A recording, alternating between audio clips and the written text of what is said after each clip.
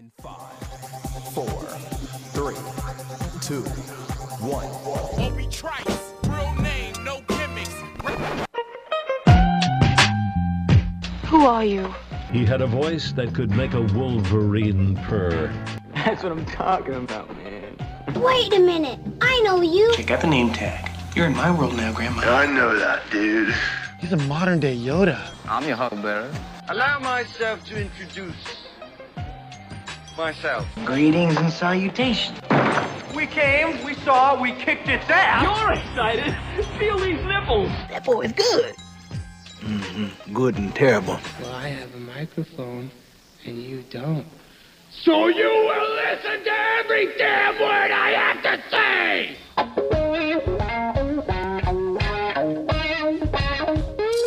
This is the Mike Rutherford Show on the Big X. Sportos, motorheads, geek bloods, wastoids, dweebies, they all adore him. They think he's a righteous dude.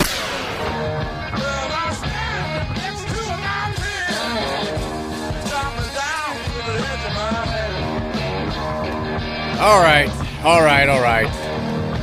Welcome in, everybody. It is Tuesday, August 30th. This is the Mike Rutherford Show, 1450 AM, 96.1 FM. You know it better as the Big X. We are here. It's Tuesday of game week. I haven't burnt out yet. I know Trevor and I were talking yesterday. We feel like by Wednesday we're going to be like, oh my God, the game's not here yet. What's going on?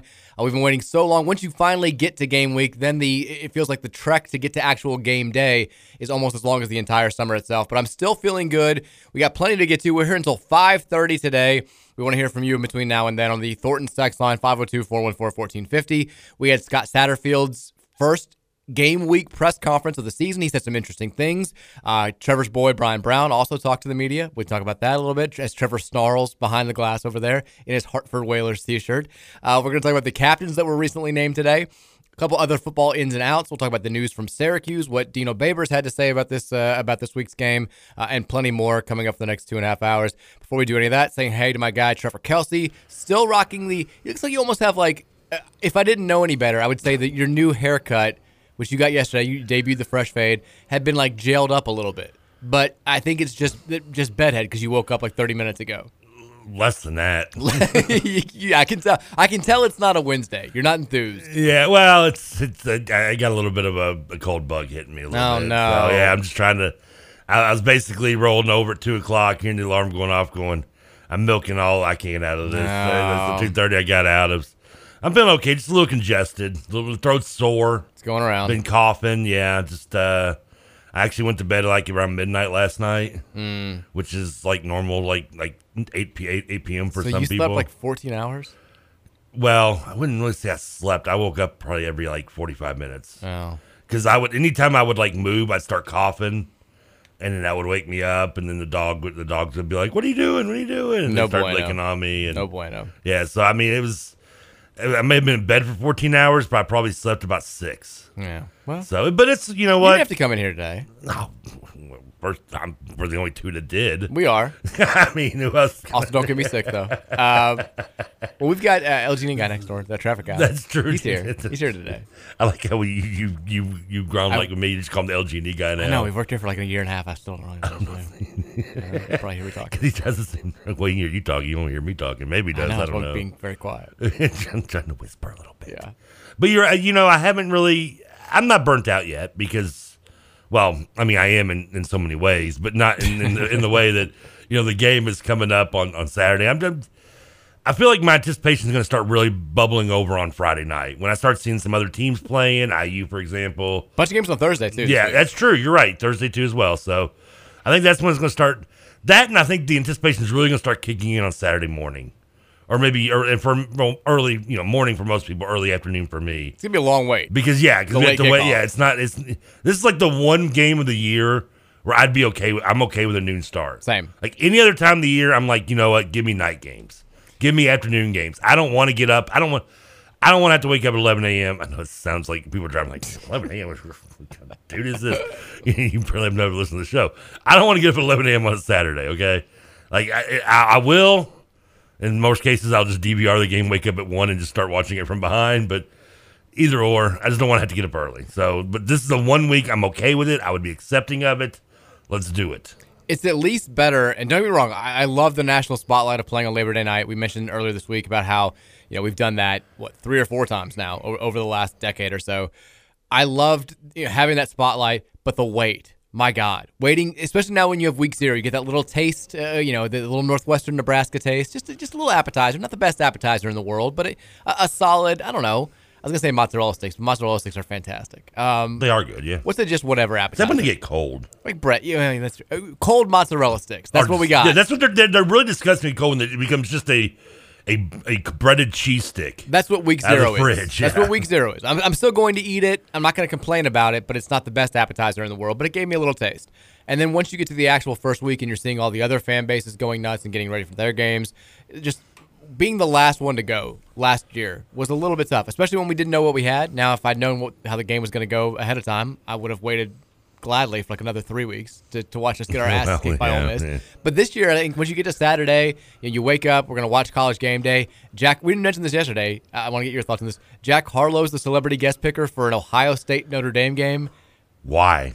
Look, love Harlow. You and I were obviously best friends with Jack Harlow at this point. Yeah, I mean, he's my cousin. But this is not I game day. I even watched his BMA performance last night. He's killing it. He's doing whatever he wants to. But this is not like College Game Day is supposed to be. You have somebody who's representative of the city or the university or the program. And this team, and the game is between who? What 2 teams? Ohio State and Notre Dame. Oh, I'm sure they couldn't find anybody connected with LeBron is going to be there. I'm sure they couldn't find anybody that has a connection and a celebrity status to Notre Dame or Ohio State, right? LeBron. I mean, obviously you do the home that's what it team, is. so it's Ohio State. Well, even harder. I mean, that's LeBron James is going to be there. You know who else is going to be there? Everybody from the 2002 National Championship team. They're celebrating their 20th anniversary. Jim Tressel's going to be there. You could have Maurice Clarett on the stage. You could have A.J. Hawk on the stage. I don't think you can bring Tressel, but you could do Clarett. You could do Tressel at this point. Do you think Enough you can do time has Tressel? Do you passed. think so? They're fine. It's okay. It's like a. I'm okay with it. I'm just curious as the fan. Yeah, I think the fan. I know a few Buckeye fans. Get LeBron I think up there. they're okay. Yeah, LeBron would do it. But like, as much as like we it. love Jack Harlow, he's got no affiliation with the city of Columbus. No.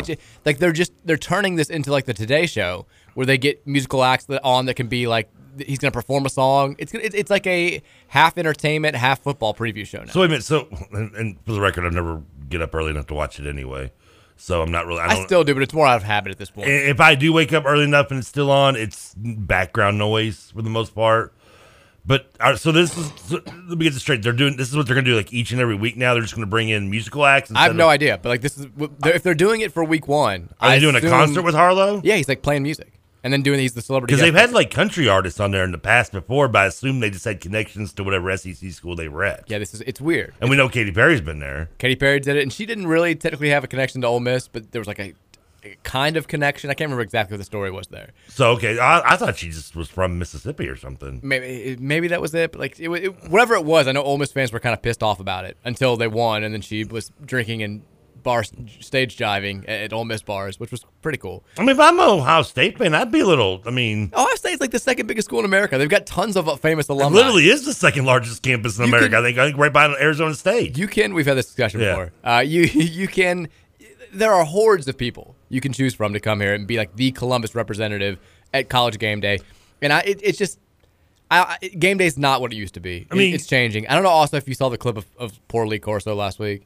No, I'm sure he's not doing well. I mean, he's not. He's like 98. He's making no sense, and it's like he can't get his point out. And like, I get that he is College Game Day. It's kind of like Dick Vitale with college basketball. Like when you think College Game Day, you think Corso and the mascot heads. Like he's been doing it my whole life. I kind of clump in Herb Street with him as well. Herb Street didn't start with the show though. No, that's he was true. later. Like Corso, he's a legend, and I'm sure ESPN is in this situation where Lee wants to keep doing the show. They feel like they have no right to like tell him no. They really don't. And I think they don't. But like then you get this week after week deal where it's like it's sad watching him. He's a shell of his former self. It doesn't make any sense, and it's not like Beano Cook cute old. It's sad old. He's just talking and making zero sense. Yeah. He's a shell of his former. Well, I guess it is like Beano 88. Cook then. Yeah, it's not good for anybody. No, and yeah, I agree, and I mean, maybe if anything, just have him maybe chime in like part time or something. He doesn't need to be just traveling. do the picks at the end. Yeah, just have him maybe do a video. He's not traveling. He's still doing the show from home. Then I would say I wouldn't even do it live. I'd have him just record, and you can edit it up, and You can play that near the end, and then that way you can still do his picks, and it'll be all good. And then you can just, I don't know who you replace him with, because I mean you're heard Steve Spurrier. Say what? Steve Spurrier, been saying it for years. I mean, that wouldn't be a bad. Yeah.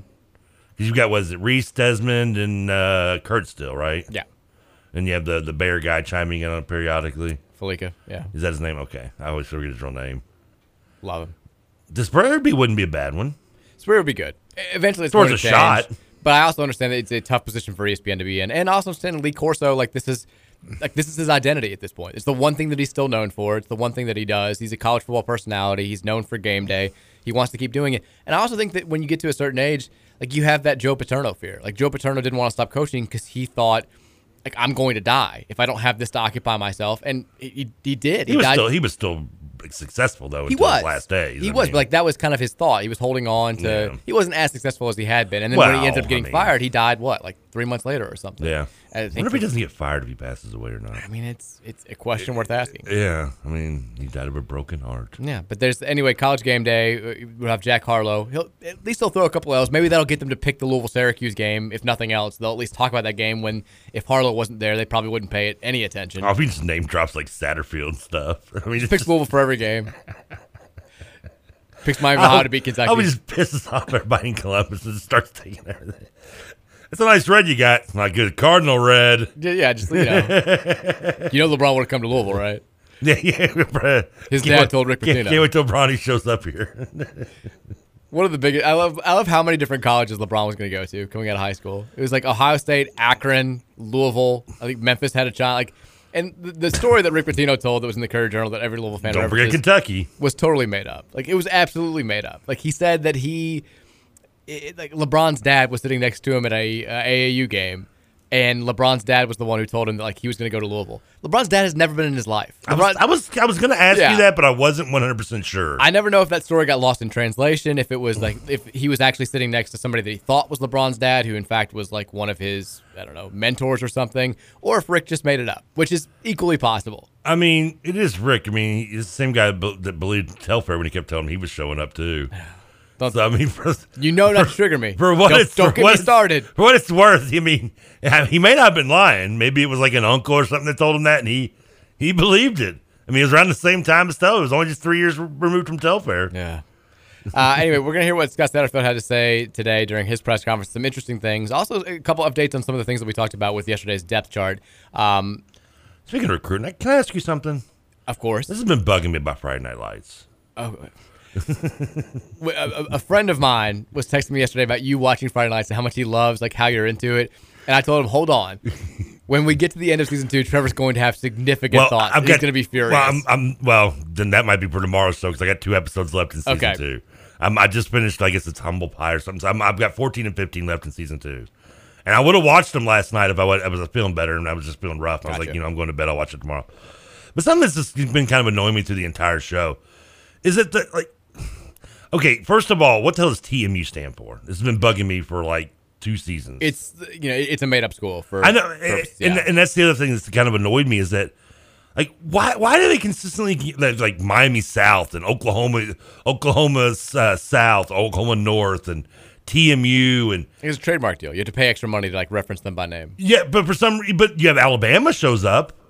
I guess because that's just a state name, you can do that. It's like in video games. Remember old Bill Walsh's college football? You could have Texas, you could have Alabama, you could have Kentucky, you could have city and state names. But if it was a college name, like Penn State was College Station, BYU was Provo. Okay, then why can't you just say UT? I think they do it at times. I think later on they say UT. Okay, you have to keep watching. In the later seasons when they have another player being recruited, because I don't know, it just kind of irritates me hearing all the fake schools and and then Alabama randomly shows up after we've heard a year of fake school names. Alabama shows up and they're 8 national titles, and yet he's still and he's acknowledging all their actual history. Mm-hmm. And I'm speaking of Spanish, by the way. And then TMU just shows up randomly at the restaurant, the Applebee's, and we're going to offer. He's I'm on. I think what do they have to do? Here, I can give you a better answer once you finish the show. The whole show? Yeah, I'll put it that way. Oh, I've got a week at least. The answer that I'm going to give is going to give away some stuff. Okay. So we can talk more about that later. But you're I've told you this before. I'm not spoiling anything. Season 2 ends abruptly because it was the writer's strike back in the day. It looks like all the seasons post season 1 are only 15 or 16 each. They're a little bit longer than 2 was supposed to be like 23, like 1 was. And it's only 15, yeah. And then it cut short because of the writer's strike. So it ends like. Well, I'd rather them just end the season than than just putting like scab writers out there. Then I'd rather do that. Be honest, but it ends like there's no like finality because they didn't know this was going to happen. They just stopped be able to working. help Julie Taylor's character in some way. Yeah, I know you're upset. I don't blame you. Mom's not making me too happy either sometimes. You don't like Tammy? Tammy's never made me mad. I mean, I liked her in season 1. Season 2, she's kind of annoyed me. Oh, Tammy rules. Tammy's the best. Like, I love know. Connie Britton, period. She can never do anything that I wouldn't like. Like, she's yelling at Eric about, like, because he suggests her leaving her job. She's like, I've never asked you. He's like, dude, what are you talking about? He quit his job at TMU to come back for you. Kind of. He's quit. What do you mean he didn't give up his dreams? He also didn't. He wasn't happy at TMU. If he'd been killing it at TMU, he would have stayed. Well, you don't know that. I think he was happy. He didn't seem happy. He just got established. He just helped the star running back. Didn't seem happy. The other thing that I saw, you're watching that. I'm watching Only Murders in the Building. Where are you at now? Did you finish season 1? No. I'm lucky to get an episode down a night. Even at 30 minutes? It's tough, man. I believe it. I got 6 episodes. I'm through 6 episodes. But here's my problem. You still got the 4. Okay. This is a conduit of the show. It has nothing to do with the show itself. But I'm watching on Hulu, and I don't have the highest paid Hulu subscription. I've got the one where you just get like some ads, not all ads, right? But I don't have the no ads program. No, you got text me. I'll let you know. I'll hit you up. Okay, well, Trevor. I go third person with it when it comes to this. Trevor doesn't watch ads. I understand. I think you've said this before. But my problem with watching the shows on Hulu, it's the same with most streaming services. You have the same 2 or 3 ads over and over and over again.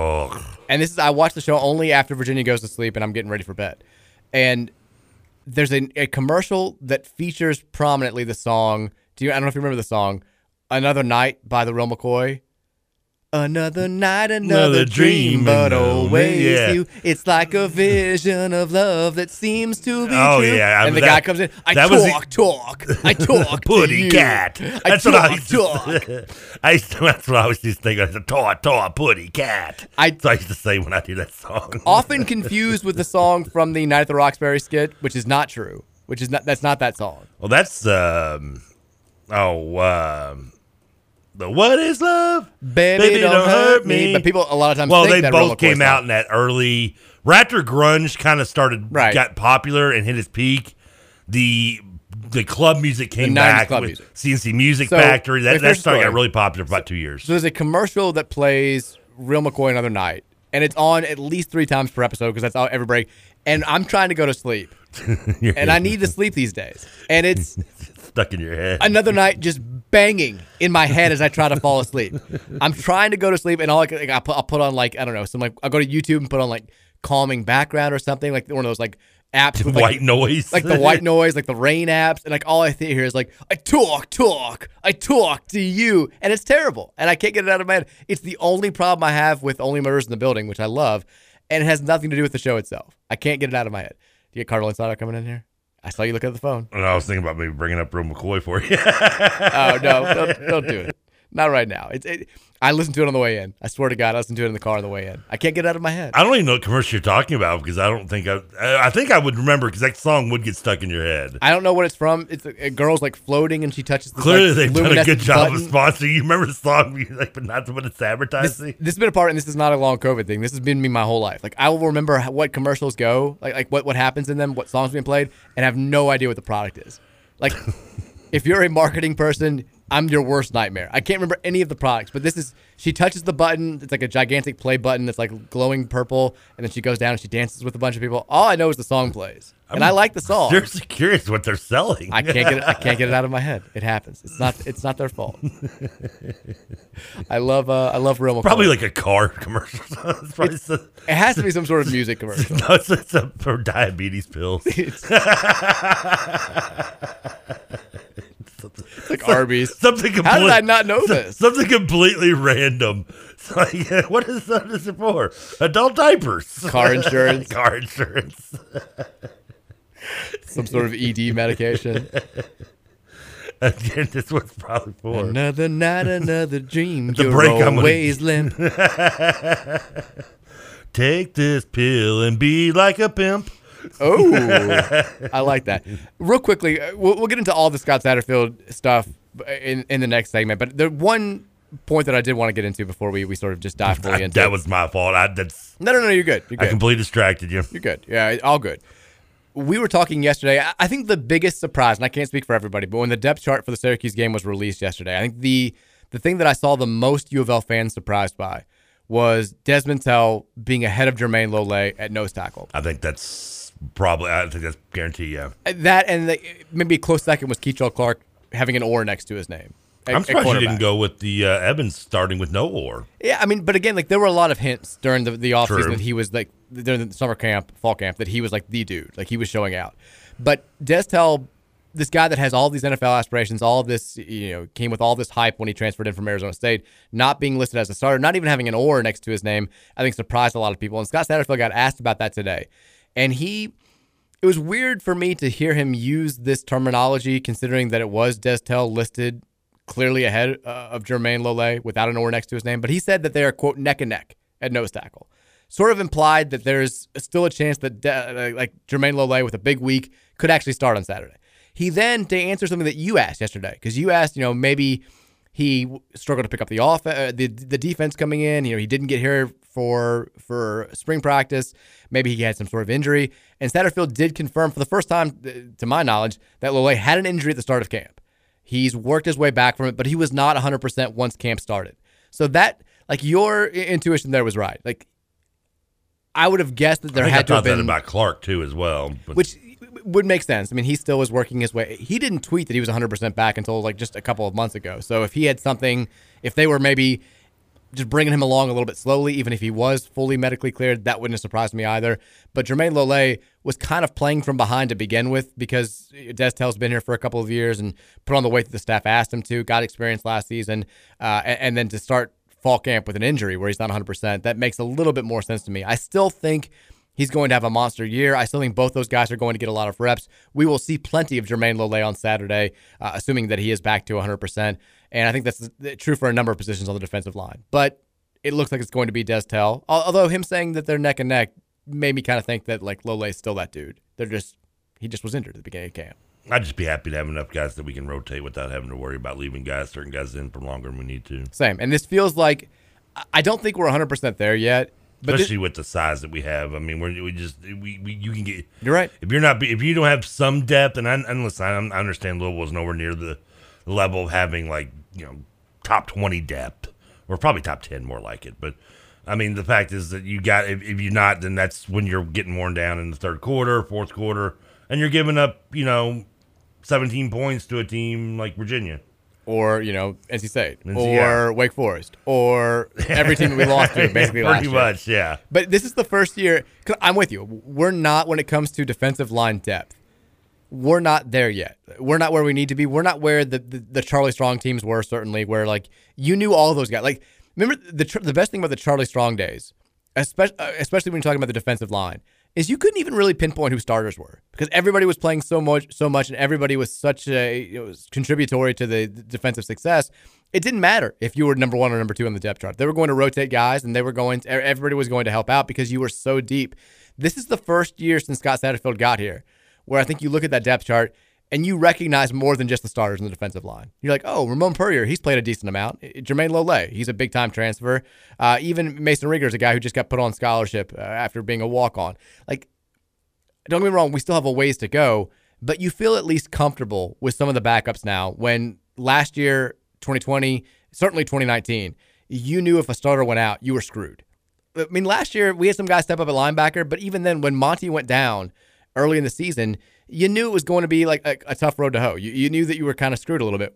Certainly when Keitrell Clark went down, you knew the secondary was up against it, and they definitely were up against it. But now we're starting to see a little bit of that depth to where they can take an injury or two, or like you said, we can not have to rely on guys playing almost every snap for 4 full quarters and hoping that they don't wear down late in the close game, because that has played a huge part, I think, in us losing so many close games over the last 2 seasons, especially.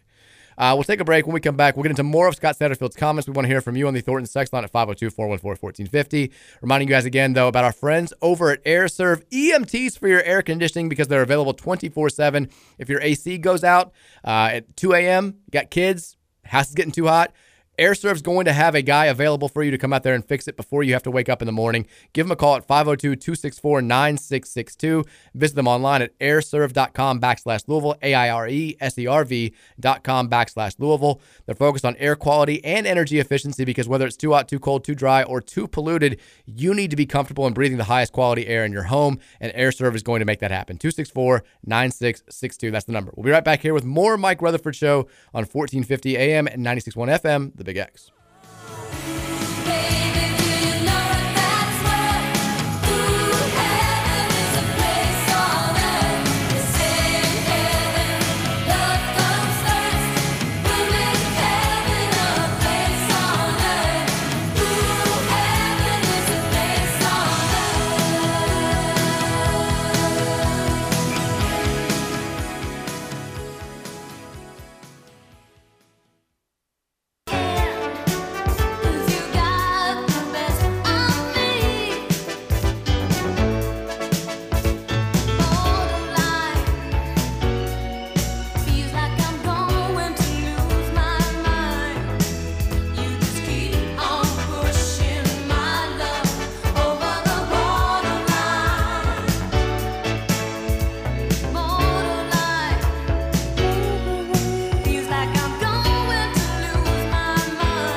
Welcome back in.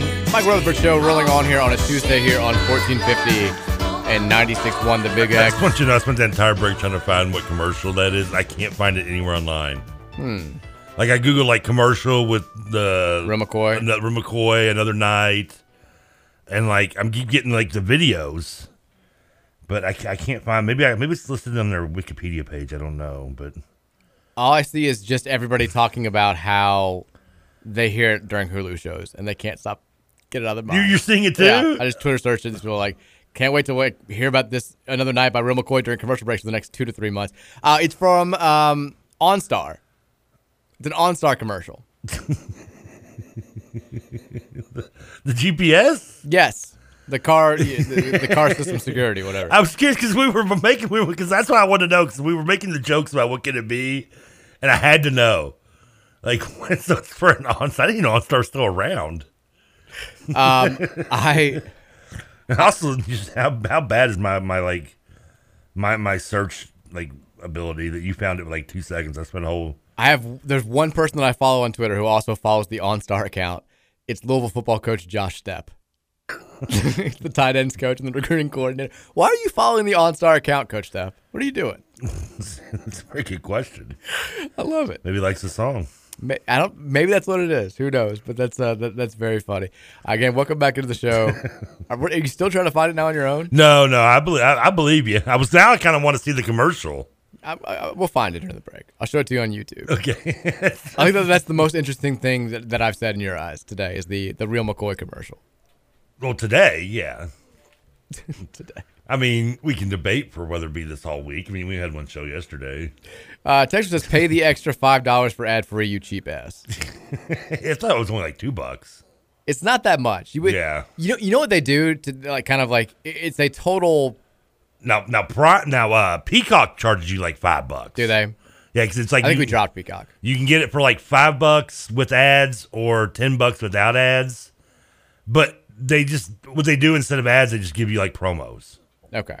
Hulu does the thing though where it's like this is the most widely picked. Like they like highlight it and you're like, oh, well if that's the most widely chosen, then clearly I need to be taking this plan. And you're right. Like why am I not ponying up the extra like $12 a year to just go ad free? Yeah, because I think Hulu's like $2. I could be wrong. Maybe honestly, I don't even bother looking at my bill anymore. I just let it recurs. So the only thing the only bill I have to pay each month that doesn't get a recurring fee on me is my LG&E. And that's also why I always forget to do it, and I get a notice. I'm like, oh, crap, they're about to turn my electric off. Yeah. Texas, I think it'll be interesting to see how much some of the more talented freshmen see the field this year, like Selah Brown, Popeye Williams, and Tawfiq Thomas. Are they limited to 4 games to keep their red shirt, or do they find a place in the rotation? It would certainly help with the depth if they're capable of contributing. That's a good question. Here's a torn question, though. Would you prefer them being rotation guys and not using the red shirt, or being able to let them redshirt and just, work on, bodybuilding, get lifting weights, learning the defense, and yada, yada.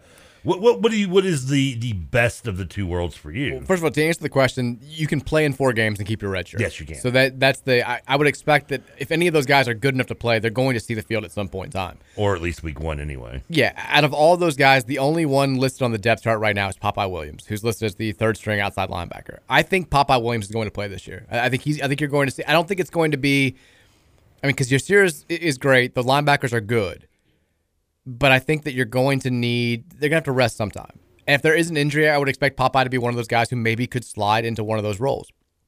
Tawfik Thomas, I got no insight there. Selah Brown, I'm told, is probably not going to see the field this year. I think he's a year away from being in a position where, like, size-wise, he can contribute. Yeah, I was thinking he's the only one I've seen like several times that doesn't surprise me. And he was a big get because you wanted to start keeping some local guys home, and he was a big-time recruit out of your home area. Then you've been losing so many guys to UK. He can still play eventually. I don't think he's a freshman. Yeah, he should. I don't think he's the guy who's going to see the field right away. I think Popeye will. Tawfik Thomas, I got no insight there. No either. And I don't think you're going to see Selah Brown unless it's like a blowout and guys are getting run, and he can play one of those 4 games. But I would expect Selah to definitely redshirt. I expect Popeye not to redshirt. I think in an ideal world, because you've got 3 quality linebackers, and even Dorian Jones is listed ahead of him on the depth chart. He's pretty good. I think in an ideal world, he plays in 4 games and keeps that red shirt, but I don't think they'll be afraid to play him if they think he's the best dude. If they think that he's going to help the defense immensely, I think he'll see the field in more than 4 games. With South Florida being in week 3, would you expect at least some of the, even if you're thinking of a guy leaning towards wanting to redshirt him, you maybe want to get him on the field in a game like maybe a South Florida game where you could have a lead, possibly, hopefully. Yeah, exactly. I know. But that you could maybe just get them on the, because since you can't still redshirt them after 4 games or whatever it is. I mean, don't you? I mean, with that rule, that'd be the first opportunity. I mean, with that rule now, I mean, because in the old rule was what, like they couldn't do more than like 2 snaps, or if they even touched the field, they were. Yeah, I think it was. Yeah, they were like I think it was 5 snaps back in the day. Yeah, I think they were like Moonlight Graham. Once they got off the field, they were like back to being old. They couldn't go back. Because there were 2 offensive linemen who wound up being 3-year starters at Louisville, who the very first game against Murray State of their careers as freshmen, Satterfield, apparently not knowing the rule or just not caring, played them 5 snaps against Murray State. And I remember it was guys who ended up being very good. Because I remember maybe Michael Donahue and some other guys. Because I remember there was a story on them when they were going into their senior seasons about how they should have been redshirt juniors. And they both were like, when we were playing, we were like, cool, like our first college game, we're on the field, but also in our minds we were like, this is not right. Like what are we doing? We're not supposed to be here right now. Was it Beaumont or Anderson that cracked Doug Beaumont? They got, you know what I'm going, yeah, exactly. They played him on special teams and just wasted his freshman year. Yeah, I mean, Anderson was Big East freshman of the year. That's right, you're right. Doug Beaumont was the guy. We're right. like, what are we doing? Why are we even playing him? He returned a couple punts, and that was it. That was his whole freshman season. Beaumont he eventually did get in the end zone. He did. It was a big deal. Yeah, I guess like EKU or something. Yeah, it was like his senior year too. I remember. And they played Teach Me How to Dougie. Big Doug Beaumont fan over here. How can you not be? I mean, yeah. So, but with this new rule now, I mean, if anything, and I guess in most cases teams play more, or not always, I guess, but usually you have your traditional cupcakes. No offense to James Madison, who'll probably end up beating us, but you'll have your typical cupcakes in your first 4 games, so that's the chance to get. With this new rule, you can at least look at them. I mean, what's the harm, short of them, knock on wood, not getting hurt, but putting them out there and just at least seeing them when you can still redshirt them. I just think it seems logical to do that. I mean, why not do that? If you're anywhere near a fence on a guy, put them out there if for a series or a half, a quarter, or what, something. I think also if you have a guy who you think is going to be maybe a guy like Popeye Williams, who they watch in fall camp and they're like, this is a guy who could actually help us right away. We might need him. I think you get this new rule lets you get him on the field sooner rather than later. Maybe you throw him in it, even if the game's close against Syracuse, and see what he can do. In a certain position or play or something, yeah. And if he falls flat on his face, you're like, okay, he's not ready yet. We're going to go back to the traditional redshirt thing. He won't play next week against UCF. We'll get him in if there's a blowout down the line, but we're going to pick and choose our spots, and he's probably only going to play 4 games. Or maybe you try the first 2 weeks, and if he just isn't ready, then you say, okay, like you'll be in if we're getting blown out or we're blowing somebody out, but you're only seeing the field 2 more times this year because we want to keep your redshirt. I mean, the schedule's set up to where you have several opportunities to get these kids at least a chance to get on the field and see what they can do. Well, you'd hope. Well, I mean, with South Florida and hopefully not going to get Syracuse, you should. I'd like to think or hope, yes, that you would. Now, Florida State could be questionable. They at least took care of Duquesne in week 0 or whatever it was they played. Roasted them. Yeah. So, I mean, but then again, that's not a – well, that should be expected even though it hasn't been down in Tallahassee the last few years. Now, going back to Scott Satterfield's press conference today, he talked about a couple of things that stood out to me outside of him talking about Jermaine Lole and Des Tell being neck and neck for the starting nose tackle position. He was asked about the running back spot. You mentioned earlier, Tyon Evans listed as the clear-cut starter. That was interesting to some people.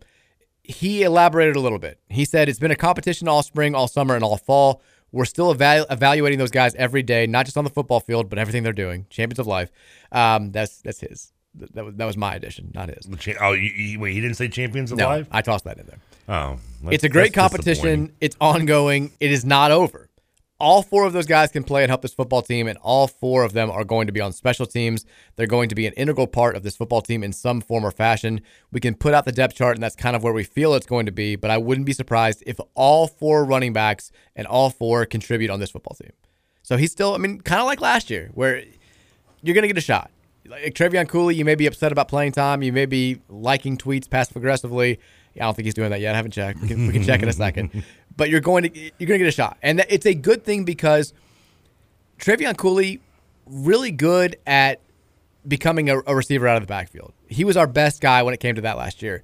Jalen Mitchell, pretty good at that as well. Jawar Jordan, it wasn't really his thing at Syracuse. We saw it a little bit when he was playing at the end of last year. For Tyon Evans, that was not his strength at Tennessee. Like, he's more of a clear-cut, straight running back. He's going to kill it off handoffs. So if Evans isn't like a great pass blocker or isn't a nice threat out of the backfield to catch passes and make moves, then maybe you go with Jalen Mitchell a little bit more. You go with Trevion Cooley. You can mix and match. Like, that's the good thing about having 4 guys that can all do a little bit of something on the field. And I like Scott Satterfield having that mentality. Now, if Evans comes out on Saturday and goes off for like 230 yards and 4 touchdowns, then he needs to be the guy who's getting 20 carries a game moving forward. And I think they will. I think they're going to see. But it's too early to make any sort of gigantic conclusions like that. Yeah, I don't know. Satterfield's never really been a guy that wrote to do running back by committee, well, at least while he's been at Louisville. Last year. Not even last year. If you look at the carry differences, Mitchell had almost 2-to-1 carries over anybody else. Did he? Short of Malik, yeah. I stopped at, he had 155 carries. Cooley was next at 86. Yeah, that's almost 2-to-1. 80. That's a large disparity. Yeah, a little under, maybe 1.85. Still not as bad as now Cunningham. When Javian Hawkins was the guy. Like, he was the guy, and there was no close second. And then Hall was at 30. Now, of course, he left the team. Was at 38. Berkeley hit 22. So there was a huge drop off. But yeah, even when you look at when Hawkins was here, Hawkins and Malik 130. Hawkins 133. Hall was 54. Mitchell and Hall combined. Actually, Mitchell, Hall combined, and Berkeley, all 3 of them equaled just what Hawkins did. Yeah. So and I had to look what he did at App State, but I just say that the track record, at least while Louisville, doesn't show a guy who wants to be a by committee guy. Yeah, but if that's the case, maybe you mentioned the numbers. He has a clear cut number 1, but he's still the other guys are getting carries every game. Like when you have carries that are in the 50s, that means you're averaging multiple carries, like 4 or 5 at least every single game. That's true. 5 or 6. Like, he's going to use multiple guys. It's not going to be like a Bobby Petrino. Remember the first game in 2014 where he gave was it Dominique Smith the ball like 38 times? Like, we're not going to have that type of guy. Dominique Brown, you mean? Dominique Brown, thank you. I knew it wasn't Dominique Smith.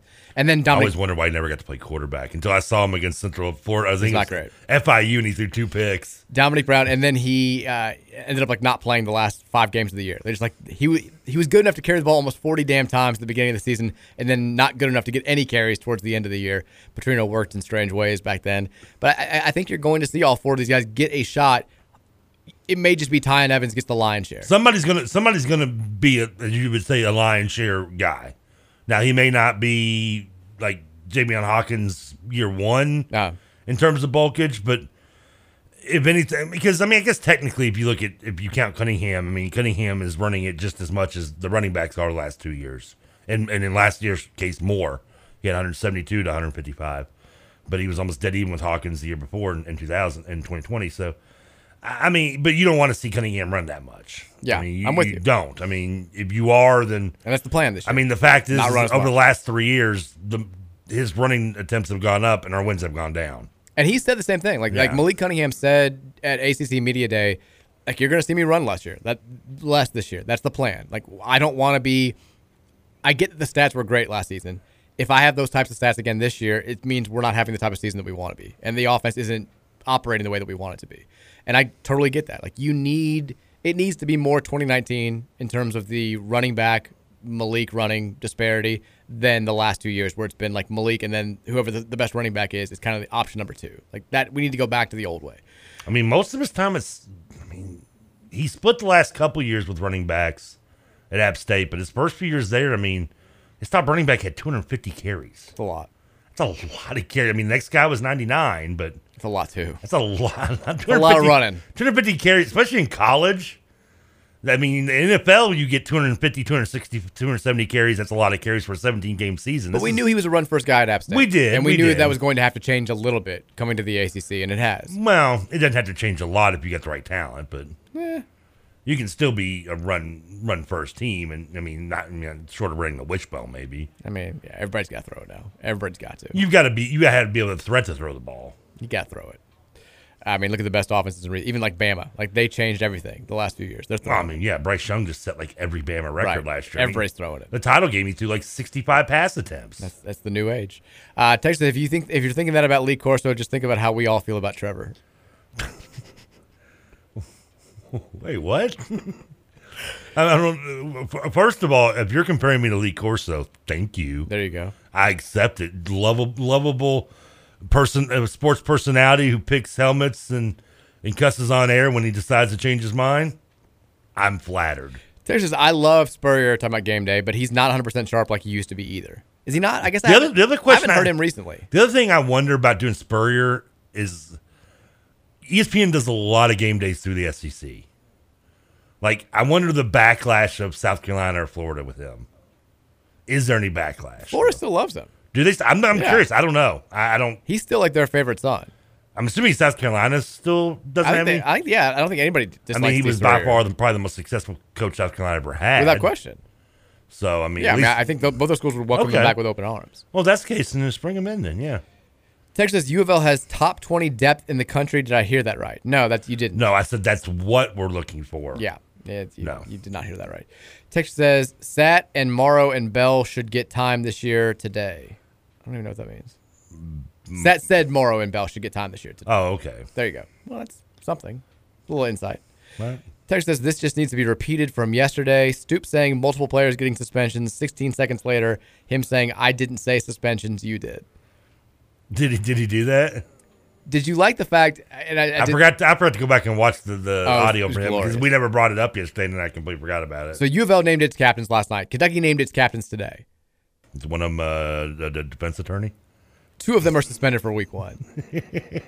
Chris Rodriguez and one of the other guys, they're suspended. Public defender's one of them, and they've got the jerseys on for like captain's release. I'm like, how can you make this man a captain? He's got the DUI and something else going on. Rodriguez. Yes, and like he's a team captain for the season. You got to strip him of that. If that's if he's going to be suspended for the first 4 games of the year for 2 separate offenses, he can't be a captain. Who's going to call the coin toss? We took Montrezl Harrell's captaincy away because he was too mean to guys. Like come on, what are you doing? Louisville's captains for the upcoming season, by the way. Do you care? We've named 4. Do you care to venture a guess? First of all, I don't think you should have more than 3, but okay. Well, we've got. I'm just saying. Kentucky has like 7. I know, and I hate that too. I feel like you should have 1 offense, 1 defense, and then just like one somebody for both offense, defense, and I want to say no offense to special teams, and then like 1 overall captain, I guess. Yeah, they announced they had the team vote. They picked 4, 2 for offense, 2 for defense. Okay, well, again, sorry to the kicking and special teams. Who do you think? Yeah, poor Mark Vadden. They won't let our guy shine. Who's our long snapper? That is Kai. Kai, yeah, Shy. Thank you. What is this? If I ever by the way, Shy pick a coin toss I just looked at again. this. Shy's in an or situation for the long snapper job. Oh no! Drew Brenowitz and Shy Koshov, the transfer, it's an or. It's a toss up. It should be Shy or Shy. You know what this means? Snap off. Snap off. Public snap off. Didn't admit to the Rose what you're talking about. Like, snap off? What's that mean? Set up the barrels. Get the boys. Do like good old fashioned snap off. Do like events Stream like it. Like the QB thing we were talking about, where you throw the tire through the tire and stuff. Yeah. Snapping through a tire. Snap off. I'll host the thing. We'll live stream it. I'm down. Winner It's winner take all. Winner gets the starting job. Asked me to name the captains. 4 captains. Well, Malik, I'm assuming. Malik Cunningham is one. Yeah, it's pretty obvious. The other, I'll say, well, you said one's on, both are on offense. 2 offense, 2 defense. Does offensive line count as offense? Yes. Yes. Caleb Chandler? Caleb Chandler's the other offensive captain. Just making sure. I didn't know. I mean, some don't consider some people don't give the line respect that it deserves. I guess not. No, Clark wouldn't be a captain. I don't think. Not if he's getting an oar, especially. Always script his last. Montgomery. No. Good guess though. Who's the outside linebacker? Always script. You're thinking of Yusir Abdullah. Yeah. Who is one of the captains. Okay. And then the 4th captain, transfer from Ole Miss, Momo Sanogo, who they've been talking about as really. Yeah, he's been like the guy that they've been talking about. We've needed a captain like this for years. Okay. He stepped up, and I think it also helps that he and the crime dog Abdullah. I'm gonna remember his name eventually. Yusir Abdullah. He loves the show. I know, and I love him. I just always screw up his name for some reason. He's an awesome guy. Very good player. Louisville has the new coach, Wesley McGriff. He was at Ole Miss with Momo Sanogo back in the day. And I thought there was a really good story in the Courier Journal a couple of days ago about how they had a season when Sanogo was a true freshman. It was Wesley McGriff was the first. And he's like, we talked about that season the other day, and I apologized to him because he was a true freshman. He didn't belong on the field yet, but we had to throw him out there because he was good, and we were like very thin at the linebacker position. And he took some lumps. And he's like, I had to apologize for him. So they've got a good relationship. I think that probably made Momo feel a little bit more, I don't know, secure in stepping up and being a leader once he arrives here. But everybody has said the same thing about he's the type of leader that we've needed on this defense for a long time. We've had great lead by example guys, but he's that kind of dude where if everybody's sort of slacking in the weight room or somebody's telling a joke and laughing, like he's gonna get in somebody's ass. Like he's gonna make everybody turn their head around and start doing what they're supposed to be doing. Like he's that type of vocal, I hope he's intimidating he's like a 26-year-old adult. Well, he's 23. Okay, I was being joking. Now, Mark Bassett is, I think, 27. The Australian punter. Well, that's the punter, though. I mean, the punters are always... Let him punt like an Aussie. It's a time-tested thing. Everyone else is taking these 25-year-olds and letting them roll out and punt, and they're winning Ray guys every damn year. But Let our guy do that. Momo was like a 4 borderline 5-star recruit coming out of Texas. He's a big recruit back in the day. I think it was Texas he came out of. He will start at middle linebacker. I'm excited about Momo. Yeah, so am I. Momo Sanogo. It's just fun to say. It is. I can't get enough of it. But those are your 4 captains. Kentucky, again, their captains. 2 of them are suspended for week 1. At least 2. There may be more. We don't even know what's going on. Was Levis one of their captains? Probably. He's not suspended, though. At least as far as we know. I mean, how many captains do you really need? They've got, I want to say that they have 7. I mean, 4, I think. I guess 2 per each side, I'm okay with a little bit, but. They've got 7. How many people can Will Levis, Chris Rodriguez, the DeAndre Square guy, JJ Weaver. Square's that's fine. I mean, that's. Yeah. Right. I don't know your first name, sorry. Is it Horsey? They have a player named Horsey? Horsey, and then Jay Jones. Those are their captains. I mean, 2 of them are suspended. The running back who has a DUI and then apparently was getting paid to not work. What about why don't we put Victor, the Nappy Roots kid, out there again? Is he still on the team? I don't know. I'm sure he is. I mean, you can't. I think he's hurt. We looked that up. He's hurt. Oh, is he hurt? Okay, yeah. So props to Kentucky and your 7 captains. I guess why are you air quoting hurt, by the way? I don't know. Yeah, I'm not. Not true.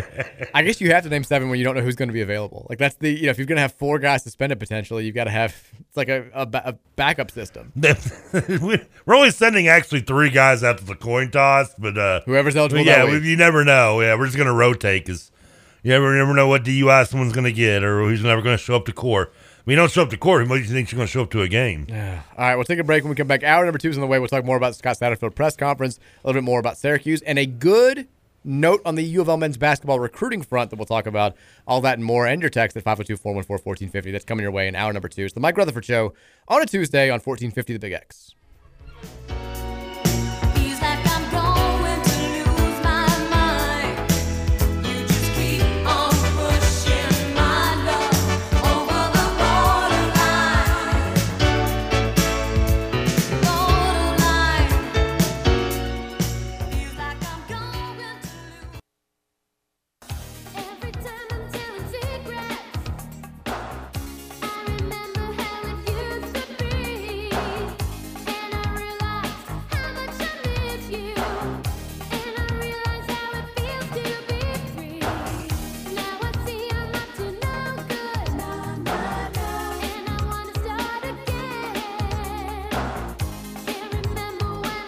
Tonight. Sorry, I was kind of. You got to turn me on. Oh, here we go. Only in my dreams, as real as things could be. It was only in my dreams. Keep going. Fine. I mean, you got come on. This might be a little before you, but for the great Debbie Gibson Tiffany debates. Way before. I was like barely born. They ended up both doing Playboy though. Tonight. God, I love the downward slope of the debut of the Scott Satterfield radio show on our sister station 970 WGTK. If you can make it out to the Roosters on Springhurst Boulevard, do that tonight. 7 to 8, it's going to be the Scott Satterfield radio show, the first one of the year. You can catch it live on 970 WGTK, your new home for Cardinal Athletics, or our partner station over there at 93.9 The Ville. 10 shows scheduled this year. There are going to be 2 private shows. The first of those is going to happen November 1st. We won't have a show next week because of the holiday, but they'll be back on September the 12th, Monday, September the 12th. Most of the radio shows, in fact, everyone besides the one on the 12th is going to be on a Tuesday. So make it out to Roosters. If you can't make it out, you can always hear the action with Scott Satterfield and Paul Rogers and Company on 970 WGTK, your new home for Cardinal Athletics. And we'll have the game on Tuesday, Saturday. That's right. Yeah, it's Tuesday. We'll have a game on Saturday on 970. First time, debut, get it rolling. It's going to be great. 7 o'clock kickoff? 7:30 kickoff? What time's the kickoff? But the Syracuse game? Yeah. I think it's 8, isn't it? Jesus. What's wrong with me? I thought it was 8. I mean, we're on top of it. Get her some show liners, damn it. 8 o'clock, you're correct. 8 o'clock kickoff, Louisville, Syracuse. Coverage will start here at, I think, 6:30 on 970 WGTK, your new home for Cardinal Athletics. I just know I've got to work the Bats game that night, so I'll be watching from the OG studios over across the river. We've got like 17 games on our family of networks that are going on at the same time this weekend. Like you were telling me about like the producer. Friday is a nightmare. And you're going to be doing the KRC golf scramble. Yeah, so and you're going to be just fried the entire day. It's going to be. I mean, by the sun, you're going to be out in the sun too much. Your mind's not going to be right. Is that what you call it now? You've got to do the show. It's the first like pregame show for us of the year. Friday show where we're previewing a game on the weekend. You're going to get. I mean, you're going to pick us to either win or lose by 60. Or I'm just going to spend most of the time talking about some random stuff instead of the actual game. We'll have to I'll have to call in like TJ Walker to come co-host. You got to just to come. Well, Roush is a Cardinal fan. He can do the show with me. Roush can do it. Yeah, Roush is a Louisville fan. I mean, probably going. But yeah, I can't wait to do the KRC. I don't know if I'll do the whole show with them, but I'll get out there early and get the golf scramble at 9. And I'm not playing, but I'll be like, you're. Why don't you play? Because I suck. I mean, I'll Who putt. cares? All you gotta do is putt. I mean, I'll putt. I'll attempt to swing a golf club to somebody if they want me to. I'm not scramble. It's the best time to play. Yeah, I don't know actually the rules of scramble, but I mean the only thing scramble I really know of is eggs. But other than that, so I'll be in the golf cart. I'll be. You can just call me like the traveling Tijuana maybe. Look, I play in that media scramble. My cart, I play that media scramble every year besides this year, unfortunately. And there are some of the worst golfers you've ever seen in your entire life. Like I didn't think I could see a worse golfer than Drew Diener until I started playing with Greer. I mean, these guys, like, they're still having fun out there. I don't think you're accepting how bad I really am. It doesn't matter. We don't use any of your shots. Like, if you happen to swing as hard as you can and get lucky and hit a drive that goes in the fairway, awesome. Probably still not going to use it because there's probably somebody better on your team, but you're just there to have fun, swing the club, maybe get a little bit better as the round goes along, and then if you knock in a couple putts, you've contributed to the team. That's all that matters. It's a scramble. Everybody's just having fun. I'll just I'll do a couple swings, do a couple pups, and then just move on. And I don't know how long does the scramble last. Like, well, am I going to be done with it before the show starts at 3? I would hope so. What time are they teeing off? Like 9-ish. Yeah. I mean, it says 9, but by the time everybody gets established, it's probably closer to like 10, I would think. I mean, because you got to get people there, signed up, and yada, yada, yada. I mean, there's no way starting on time, right? Yeah. I mean, the show ends at 9, so I would think maybe like it would be like 9:30 maybe? Probably okay, closer. So how long does it take? Is it 18 holes? Yeah. Okay, I mean, how long does that take? In a scramble, probably about 4 hours. So that's 9:30, 10:30, 10:30, 11:30. You're going to miss the show. I'm gonna do. No, that's like 1:30. We're going to have spent the entire.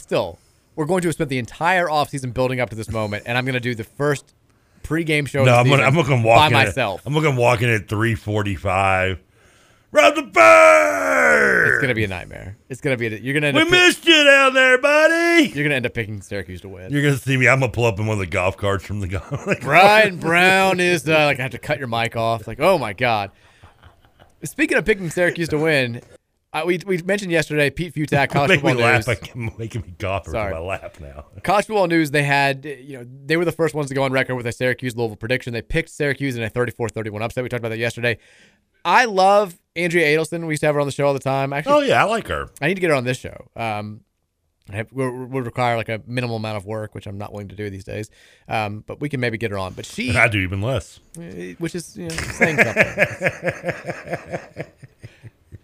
Trevor, get us a guest tomorrow. No, not going to happen. Just don't be specific. She and David Hale both have seemed to be like pretty high on Louisville this entire offseason. Andrea was very high on Louisville last offseason.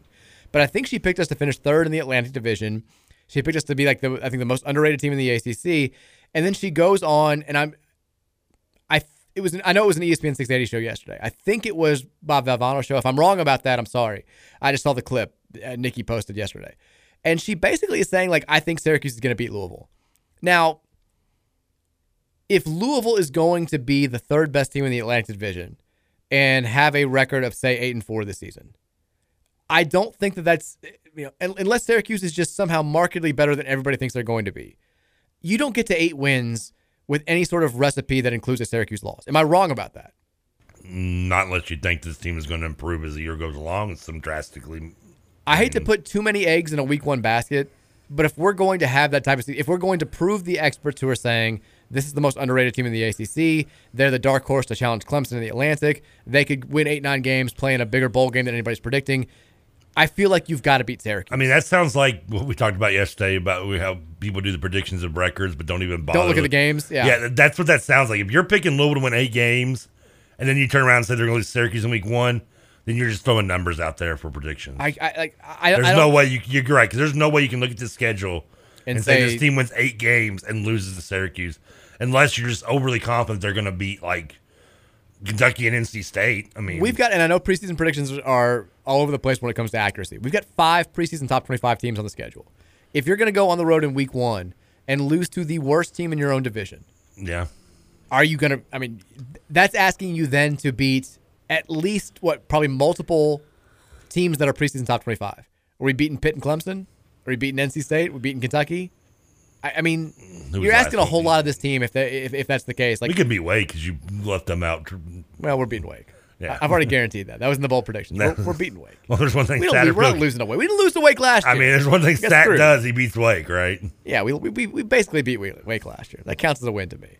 We've got, Texas, did Madonna die? No, Madonna did she? She better not have. I didn't play. I wasn't planning on going to the text line there, but then I glanced at the text line. I mean, I saw another band trending earlier, but it wasn't Madonna. She's the first woman with Billboard 200 top 10 albums since the 1980s. Say what? This tweet makes no sense. Madonna has officially become the first woman with Billboard 200 top 10 albums since the 1980s. Like currently? She has a new album out? Fix your social media account, Billboard. That's a terrible tweet. It makes no sense. She hasn't had a hit in like 20 years. She's got a new remix album out. Finally Enough Love, Trevor. Okay. The thing is, last few years, I know she's been like trying to attach herself to whoever trendy is at the time to get songs out there. Like I think she did something with Nicki the Minaj or something. Nicki the Minaj. Yeah. Yeah, the girl with the big butt, no talent. Do you genuinely think that's her name? Nicki it's like Megan the Stallion, right? It's just Nicki Minaj. It's not the Minaj? No, it's not. Megan the Stallion is the name, but Nicki Minaj. Well, why is she the Stallion and she's not the Minaj? Because her name's Nicki Minaj.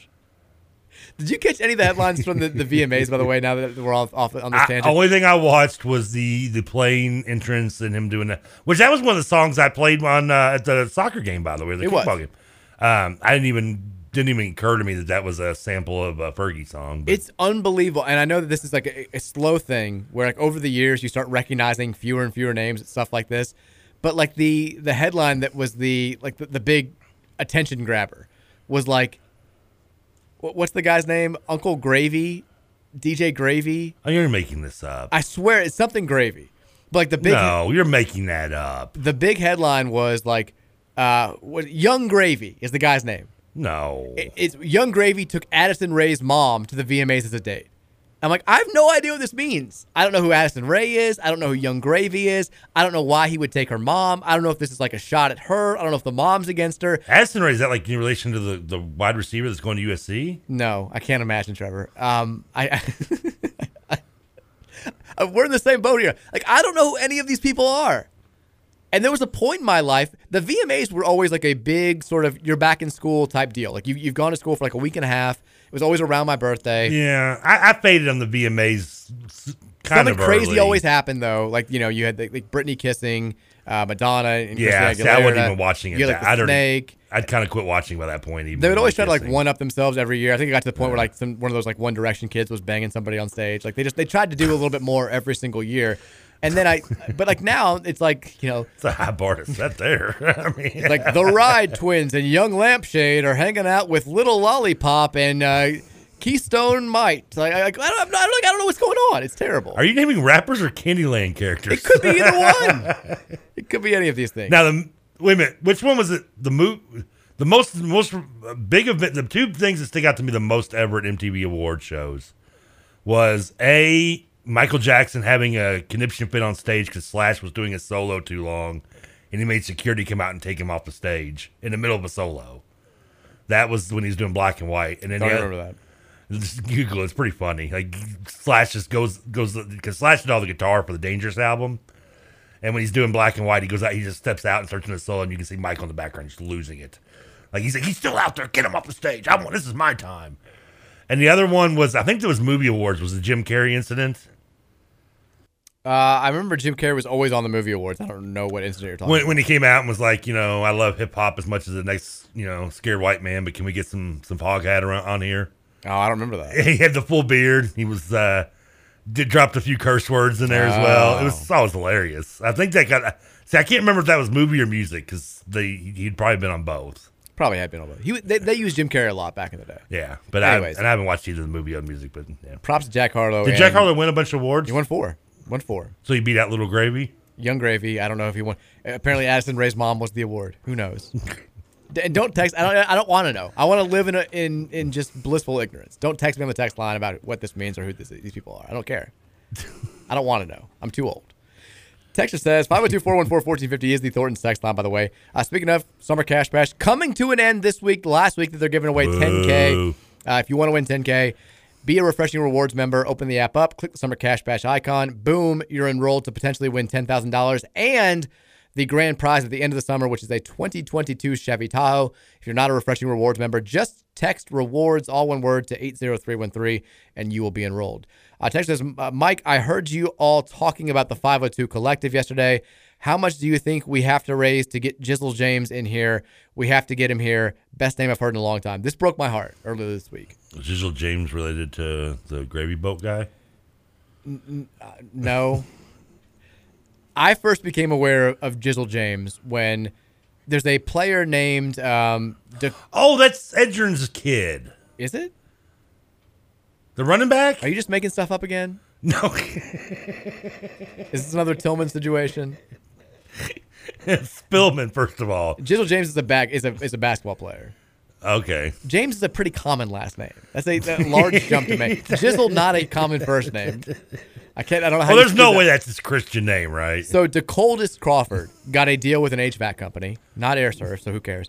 But he got a deal, and the people were like, "Oh, if you have a name like this, you've got to get an NIL deal like this."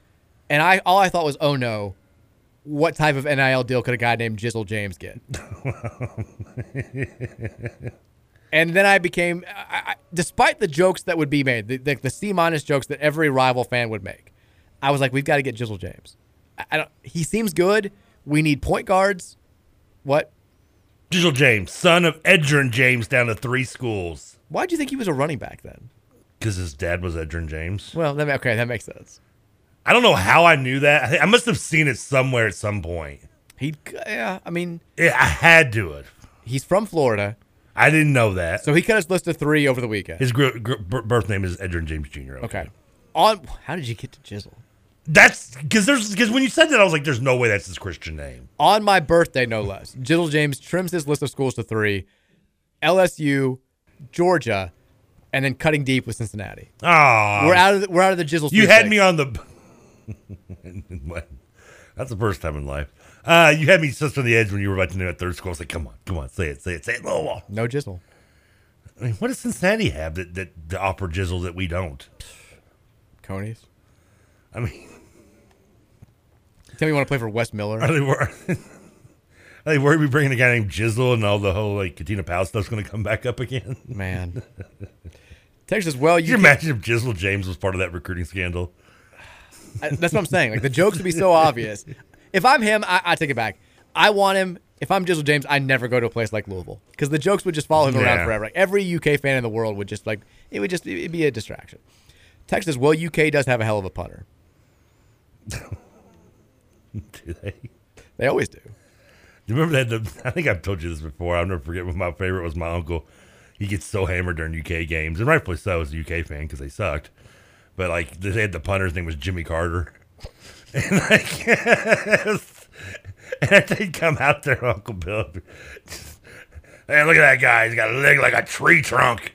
He's out there 9 times a quarter. What do you expect? He's all pro, man. Texas says if long snappers aren't getting NIL deals with Snapple and Slim Jim, then those brands are leaving marketing money on the table. Is Snapple still a thing? Yes. Still out there. Not as big as it was like in the 90s, but it's still there. It's past its like Seinfeld prime when it was. Texas says the Snap Off sponsored by Snapple. Now, if we're going to do this, 1 starter, 1 NIL deal. Snap Off. Snap Off. What about like? There's other like. What about? No. There can only be 1. This is like Highlander. You win the starting job. Yeah, but there was like 9 Highlanders in the end. There can only be 1. You win the starting job. You get the Snapple NIL deal, or the Slim Jim. What about Snap bracelets? Those are slap bracelets. Oh yeah, that's right. Yeah. By the way, when I was growing up, I always thought it was Snap It to a Slim Jim, which made no sense. Isn't it? No, it's Snap Into a Slim Jim. Snap, yeah. But I thought it was Snap It to a Slim Jim. Oh, okay. Because I was a dumb kid. Well, no, didn't get much smarter as an adult. Yeah, not really. But I got older and I was like, that makes a lot more sense. Texture says, is Trevor responsible for the Butthole Surfers trending? That was what I was saying when you said when I told you there was a band trending. That's what it was Butthole Surfers. Oh, I remember the band. Do you remember the band? The only thing I honestly I couldn't tell you. I couldn't name you one of their songs. They had one song that was semi-popular, I think, when I was in like 7th grade. And just the goofy kid in me was like, hey, they're named Butthole Surfers. Right, of course. And, Bare Naked Ladies. I can't remember. I don't remember what song. It was a song that was semi-popular. It was like kind of, it would play on like QMF too or whatever. You know, they would play the modern rock songs, but I don't even remember what it was. I can't tell you anything else about them. Other than their name was funny. I honestly couldn't name a song. But I'm aware of their existence because how could you not be? I still, and I can't even tell you this again. I can't even tell you the song it was, but I know they had one that was semi-mainstream popular back in like '94 maybe. Texas says TK is adamant that he's awful at golf, but will fight anyone who says he can't pole vault. Well, I mean, it's a very fair test. I'm not also trying to claim I'm good at pole vaulting either, but I can accomplish it. Can you accomplish golf? Yeah, but I'm not any good at it. I mean, can I play a whole game? I mean, it would take me. There's no way I'd get to the show in time. Do you think you could clear a bar with a pole vault? I'm not to dive down. Oh no. But you think you could like get up in the air? I think I could at least get my feet off the ground. I mean, maybe you can get your feet. You can just jump and get your feet off the ground. Well, I mean, you don't need a pole vault to do that. You can, I'm not. That's true. It is. Then again, you see me jumping. My feet aren't like. I mean, I guess technically they are off the ground, but yeah, you can get a piece of paper underneath there. It's got a serious Junior Juan Palacios like vertical. Yeah. Texas is kind of rude of Coach Stat to do the show at Chris Mack's favorite spot. Well, now Stat's a Roosters guy too. I know Mack kind of, for whatever reason, Roosters became synonymous with Chris Mack, but Satterfield's he's a Roosters guy himself. All U of L coaches, for whatever reason, are big Roosters guys. Why wouldn't they? Roosters is awesome. Roosters is great. Make it out there. If I was feeling a little better today, I'd get some Roosters maybe. Texas says Young Gravy's whole thing is that he loves MILFs. He's a big mother lover. Cool, man. Like Young Gravy. Is that really a? I mean, is that considered a fetish? It's more of a preference. Yeah, I don't think it's a fetish. Stop sending me email links to stories about Young Gravy. Viral romance. Where's he from? I don't care. I don't know. Why would you expect me to know where Young Gravy was from? I didn't know his name 5 minutes ago. I still am curious if you're making him up or not. Texas says he's right. Jizzle is Edrin's kid. He has a twin brother named Edrin Jr. Okay, maybe that's where I was confused. Well, then he says, I guess it's the same person. Yeah. They're not twins, the same person. I had to have seen that somewhere. There's no other way I would know that. Yeah. I must have seen a tweet or something somewhere on my timeline. Texas Mike, I loved your post this morning, but I got to say I was hoping the last thing that you said in it was, Scott, you got to go beat Syracuse. Yeah. What post is that? I didn't know. I wasn't going to bring this up unless people brought it. I put it out there today, and I mean, we talked about that show more than I've talked about it anywhere else, about like dealing with long COVID for the last few months and kind of just let everybody, with football starting. We officially established that's what it is. I mean, the doctors still, they have mystery. I mean, the doctors don't know. I mean, they're like, it's symptoms. We're like, we don't know anything. I'm like, yeah, thanks. I mean, if anything, can we name this after you in the long run? I haven't had it longer than a lot of people. So the Rutherford. There'd probably be some OG long haulers. Somebody in Wyoming's like, I've got Rutherford COVID. I've had it since January. We should start naming the variants like kinder names. I think it'd be a lot like BA5 sounds terrible. It's like, I got a bad case of like James. It just would be more funny. It'd be more fun. name diseases like cherry cola. Stay away from Trevor. Very contagious. Very elusive. But I've been diagnosed with buttered popcorn. So because the sports season is starting, and not everybody listens to every episode of the show or any episodes of the show. Some people, because they're losers, heathens out there. Heathens who don't appreciate art, don't listen to the show sometimes. That's a great word to pull out. I haven't heard with football starting and the rigors about to ramp up when it comes to what I do for sports seasons. Typically, I thought I'm honest with people who followed me and followed the website and followed the show and have allowed me to turn this into a professional career. So I kind of put out there everything that I've been dealing with, and I didn't want to do it. Like, to be quite frank, like I don't like talking about it. I think you know this. I don't like talking about it. I feel very vulnerable, and I am not comfortable doing that. And it's a weakness. That's something that I need to get better at. My whole life, I mean, my mom will tell you this. Like, when I was going through stuff, I would just say, like, I'm fine. And then I make some sort of, like, D- joke and move on with my day. It's kind of how I handled stuff. And this is the first time in my life where I've not been able to, like, I'm fine my way through something, which sucks. Because I'm clearly not. But I put it all out there, and the response has been overwhelming. Like, everybody just saying very nice things. And I posted it. I immediately felt like it was a mistake. I got very sad, and then had this kind of cathartic deal. It was kind of like when I talked about it for the first time on the radio show, where like I'm very uncomfortable doing it, and then when it's over, I feel better just getting it out there, just putting it out into the ether, putting it out into the world, and letting people know this, regardless of how they're going to feel about it. And so many people have sent me messages saying something along the lines of like, I've been dealing with something similar. I've been kind of reticent to talk about it too. Thank you so much for doing it. Also, like, I've really enjoyed hearing people say, like, I had this, I dealt with it for 5 months, 6 months, 9 months, a year and a half, and finally I've gotten better, or I did get better a while ago. Like, that, stories like that always make me feel better.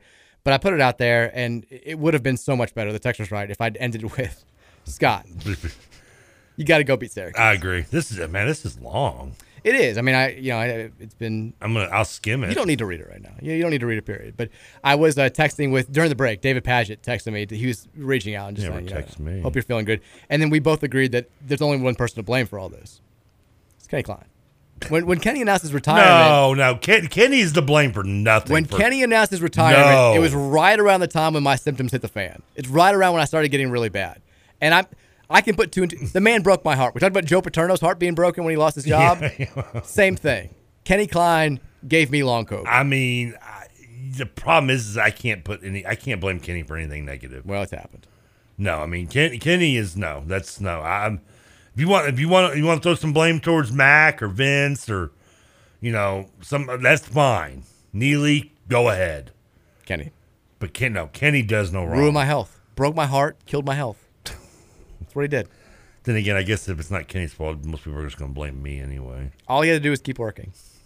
I don't think I'm asking too much. All I'm asking is this man to work himself to death so that I can live. And he wouldn't do it. I thought it was love. You broke my heart, Kenny. I guess because I went to your account, I guess Does anybody ever really think 2.5 Men was funny? Oh, from Kendrick Haskins. Like, I never got that show to begin with. Not funny, and also Kendrick called Steve Carell, I believe, Pete He Carroll. does, yeah. He calls him Pete Carroll. Yeah, I saw it. I was like, Kendrick, come on, man. My favorite episode was when Lindell White, the dinner party episode. The dinner party is maybe one of the best. Oh, it's so episodes, good. yeah. Text says, Mike, that was a very well thought out Twitter post regarding long COVID by you. Many folks really appreciate reading your thoughts on it all, much of which you've already shared here to your radio listening family. But as you said, not out to the masses. The only after effect I'll be looking out for is you vocally supporting BBN and saying go Cats. Then I'll know it'll be time for you to shut it down for a while. Well, that's not happening. What, this show isn't for the masses? Well, not everybody listens to sports radio. If they do, I'm sure they're listening to 1450 The Big X. Text says, Trevor, accomplish isn't the same as try. Wait a minute. No. That depends. Wait a minute. Hold on. Like, he's talking about the pole vault thing, right? I assume so. Or golf, or mostly pretty much everything else in my life. You can accomplish. Trying is somewhat as if your goal is to try it, then by trying it, you are accomplishing it, right? Well, anybody can try. It's like saying, like, anybody can shoot. Well, no, I mean, there is... I'm a three-point shooter. Well, no, I mean, well, first of all, maker. I mean, when it comes to the pole vault or golf or anything else, I'm a do or do not. There is no try. Well, then that's not accomplishing something, unless you actually do it. I'm accomplishing the attempt. I never said I was going to actually get over the pole. I said I could do a pole vault. This whole thing started because you said I could pole vault. Yeah. That's like saying I could shoot from half court.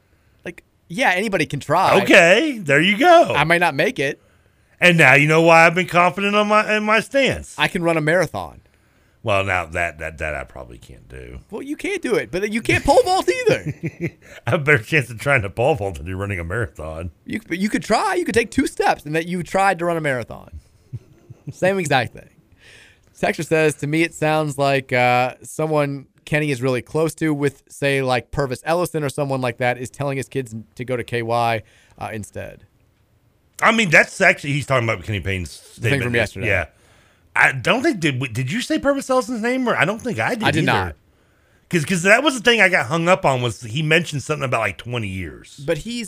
But Purvis, like, again, he's known Purvis longer than that, but yeah. He's known Purvis longer than that, and Purvis wouldn't be recruiting for anybody else. He was specifically saying somebody is actively recruiting against him. Somebody's going to these kids and saying, why would you go to Louisville? There's going to be on probation. You don't think that's Purvis that could say that? No. I mean, I don't know. I mean, I guess it could be. I mean, I know he hasn't been. When's the last time he had an affiliation with the university coming back? He hasn't. Yeah, exactly. He came back for, I think he was back for the last game in Freedom Hall. I think that's the only time he's been back since then. He did not come back for the championship anniversary. He has not come back for any of the other stuff. Didn't come back for the Kenny Payne announcement. But he's been talking more. He talks to Rick Bosen all the time. He's been more like... And we do know he has ties to several recruits that Louisville was looking at. A lot. Currently and in the near future. I mean, I guess I was thinking about this more in terms of like a coach actively recruiting against Louisville by going to... I guess it could be Purvis being like, why would you go to Louisville to Isaiah Bradshaw or DJ Wagner? Yeah. But like you said, first of all, that would be longer than 20-year relationship. It would be. And I can't imagine he would do that. I'd like to hope not either, but you never know. Not with Kenny here. I can see him. I mean, are they buddy buddies that we know of? I mean, I know they obviously played together, but Purvis also. I mean, that doesn't really mean anything. He also lies. He straight up lied about what happened with Chris Mack when he was here. Remember, he had the whole thing about like, since Chris Mack's been here, he hasn't talked to me about one of my kids. And there was a story from 3 years earlier about Chris Mack going and visiting the school. And I remember. Yeah. And Purvis Ellison being the one who was like, "Yeah, I was with Chris Mack today, and he was visiting with so and so." Like that was just a straight lie. Could have just forgot. Yeah, I could have. Long COVID. Does Purvis still have the? Is he back to the Bullets box cut, or is he still sporting the Celtics dreads? No, he's box cutting. He's box cutting. Okay, good. He's cleaned up. I never thought he looked good with those dreads. He's an AAU guy. Texture says, "Can you see Patino eating at Roosters?" No. Come on. Why not? Rick Pitino doesn't go to Roosters. Oh, come on. He can't. There's no way. Rick Pitino doesn't eat anywhere where you're not required to wear a coat. Why would you need to wear a coat? At a restaurant. Why? There are some restaurants that require you to wear coats. Is their AC broken? No, are you not aware of this? At some restaurants, if you show up without a coat, they'll have one for you. They'll make you wear it. Those are the establishments that Rick Pitino. Isn't it like so? It's like shoes at a bowling alley. Yes, exactly. He's gonna give you rent a coat. Yes, those are the places where Rick Pitino's eating. He's not going to Roosters. Have you ever been to a place that required a coat? Yeah. Example. Show your work. The Pine Room in Dayton requires a coat. What about locally? I don't think. I've never been. I kid because I have heard like, and the only reason I know this is because I just always remember I don't know why I remember this, but like what's the Phil Collins album? It's called No Jackets. Jackets Required or something like that. It's because it was something based on one of those incidents. I don't think I've been to one. But I've never actually been to a restaurant that just like I walk in and like you have to have a coat on. No, I mean even like we went to Jack Fry's, which is my favorite restaurant in Louisville over the weekend, and there was some, like there was a mixed match of attire. Like most people were dressed up like semi-casually, but there also were some guys sitting at the bar wearing like Hawaiian shirts and shorts. I mean, when you say coat, I mean can it be like a starter jacket? I guess maybe if you want to like get into a lawsuit deal. I mean, if you want to like be, Have you seen the Friars Club episode of Seinfeld? I have, and Same they still. This is a moose on it. Yeah. Whoops, they took the wrong jacket. Texas Patino loves rallies. Come on. Texas says there's a Seinfeld episode about a restaurant that requires a jacket. Texas says hasn't Trevor seen the episode where they go to the Friars Club and Jerry Goose jacket? Everybody's on the same page here. I love it. But the Friars Club is like an actual like a club itself. I mean. Texter also brings up the fact talking about just like a restaurant. When Kenny Payne got hired, Purvis Ellison went on record and said Kenny Payne has all my support. Like he was, I can't imagine it was Purvis Ellison. He also said we brought up the Mack incident though, so who knows? I mean, true. It's one thing to do it to Chris Mack, who he had no ties with before. It's another to do it with a guy that you played with and won a national championship with. Yeah, I think it's just. And you would hope to think or I can't imagine it was Purvis. Purvis. I don't know. Yeah, I know he's got beef with U of L. I can't. I can't imagine this. Texas Trevor has no idea what you mean by jacket. He thinks it's an actual coat. No, he doesn't. He's making jokes. It's a little bit, yeah. But you call it. I mean, what? A jacket and a coat aren't they not the same thing? No. What's the difference? Sport jacket. That's what we're talking about. No, but a jacket is a coat. A jacket is coats are heavier than jackets. I mean, it's like every finger's every thumb is a finger, but not every finger is a thumb.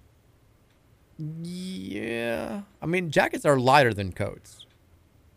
Jacket's like on a brisk day, you wear a jacket. That'd be a windbreaker. Coat's like a winter coat. Okay. Yeah. Like when George has to knock over the liquor bottles in his coat. Sure. Once again. Saddam Hussein. Why not? Saddam double parked. Why not? Let's take a break. When we come back, I'll talk about some positive men's basketball recruiting news. Ooh, I could use that. We could all use that. But we're going to remind you before we do take a break about our friends over at First Bankers Trust. They're here with us. We love having them aboard as a sponsor. We love the fact that they're going to make you invest in yourself. And the first step in investing is always trust. Make the first choice in wealth management with First Bankers Trust. They got you covered not only with investment management, but also comprehensive financial planning, not just light financial planning, comprehensive financial planning, trust and estate services, and so much more. If you want to know more, go to firstbankerstrust.com, where they always put trust first. We'll take a break. We'll come back. Some more to your text and then some positive basketball recruiting news. All that and more coming your way here on 1450 The Big X.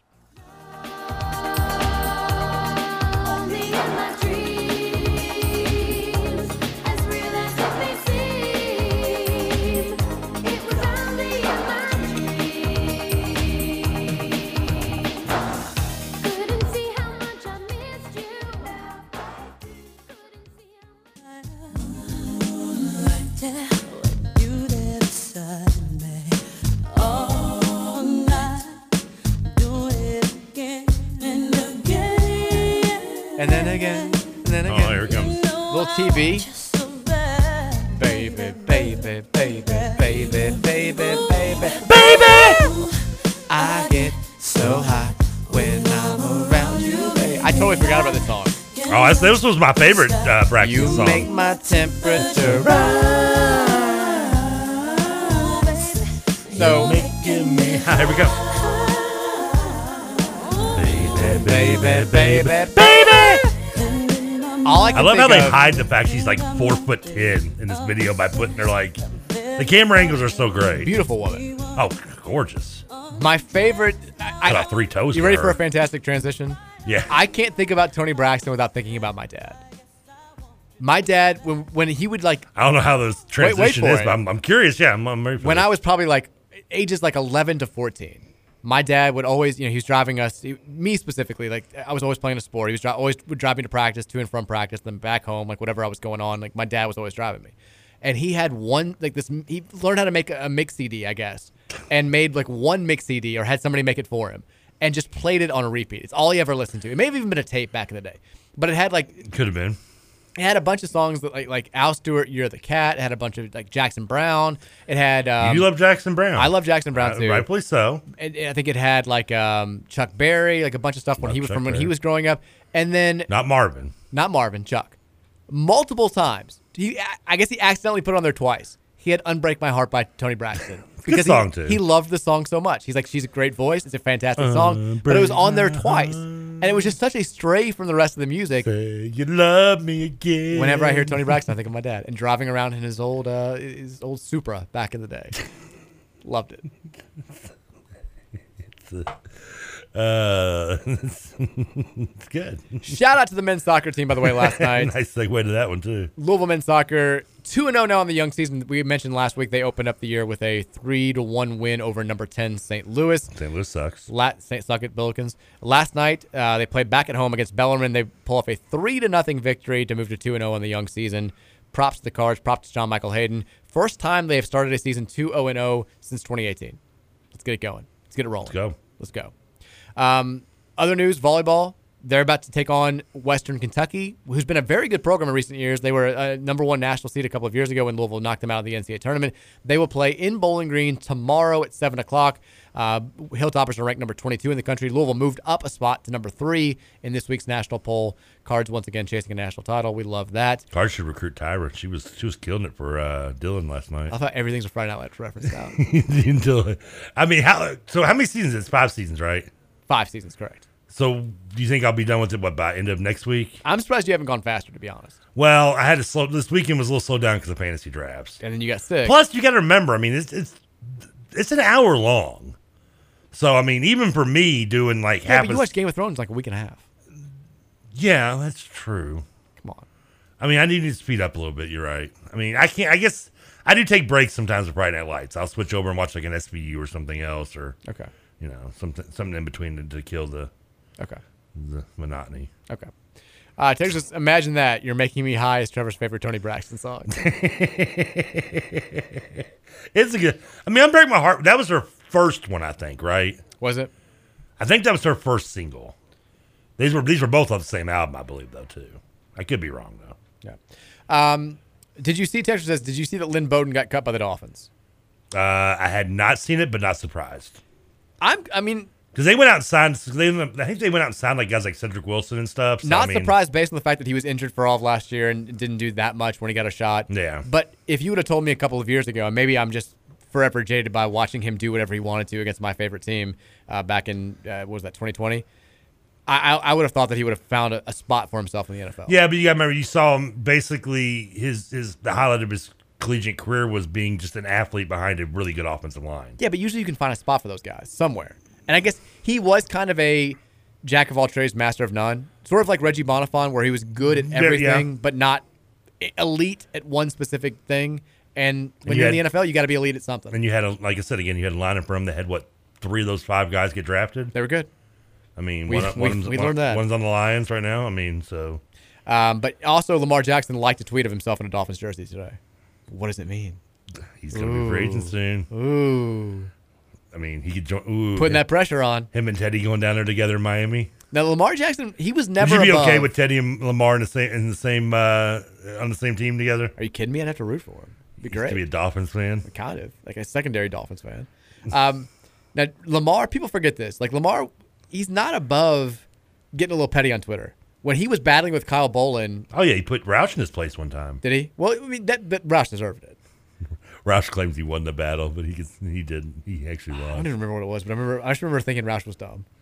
It was about the fumble. Oh yeah, which is always dumb. He took a fumble joke, and Lamar said something. I can't remember what Lamar said to him. Are you ready for a comparison? The Lamar fumble is to UK football fans as the Watt shot is to Indiana basketball fans. It's actually 100% true. Because Lamar dominated UK. Even in that game, Lamar's stats were outrageous. And everybody acts like, well, he played one time and UK beat him. He played you 3 times and he won twice and almost single-handedly beat you the other 2 times. One of them, he put up like 300 yards and a half. And then by the way, the next year he got into a fight with your team and got dapped up by one of your coaches and still lit your ass up on your home field. I mean, there's still some people that question whether that was even a fumble or not. Well, you and I don't know anybody else, but I do. Yeah. Then again, I also wonder if Sid Bream was actually safe or not. And also, it's not like Lamar played terrible and UK won 17-13. Like it was 41-38. He did more than enough to win that game. The issue was Todd Grantham was leaving, and everybody knew he was leaving, and so people stopped playing after they got rolled by Houston. Then they just set on the clock until they kicked the field goal to win the game. Yeah. I mean, don't get me wrong, it was a not good moment for Lamar, but UK fans act like it's like Indiana fans who act like that's the only time they played Kentucky that season. You got your ass beat in the Sweet 16. That should matter more than winning a game at home.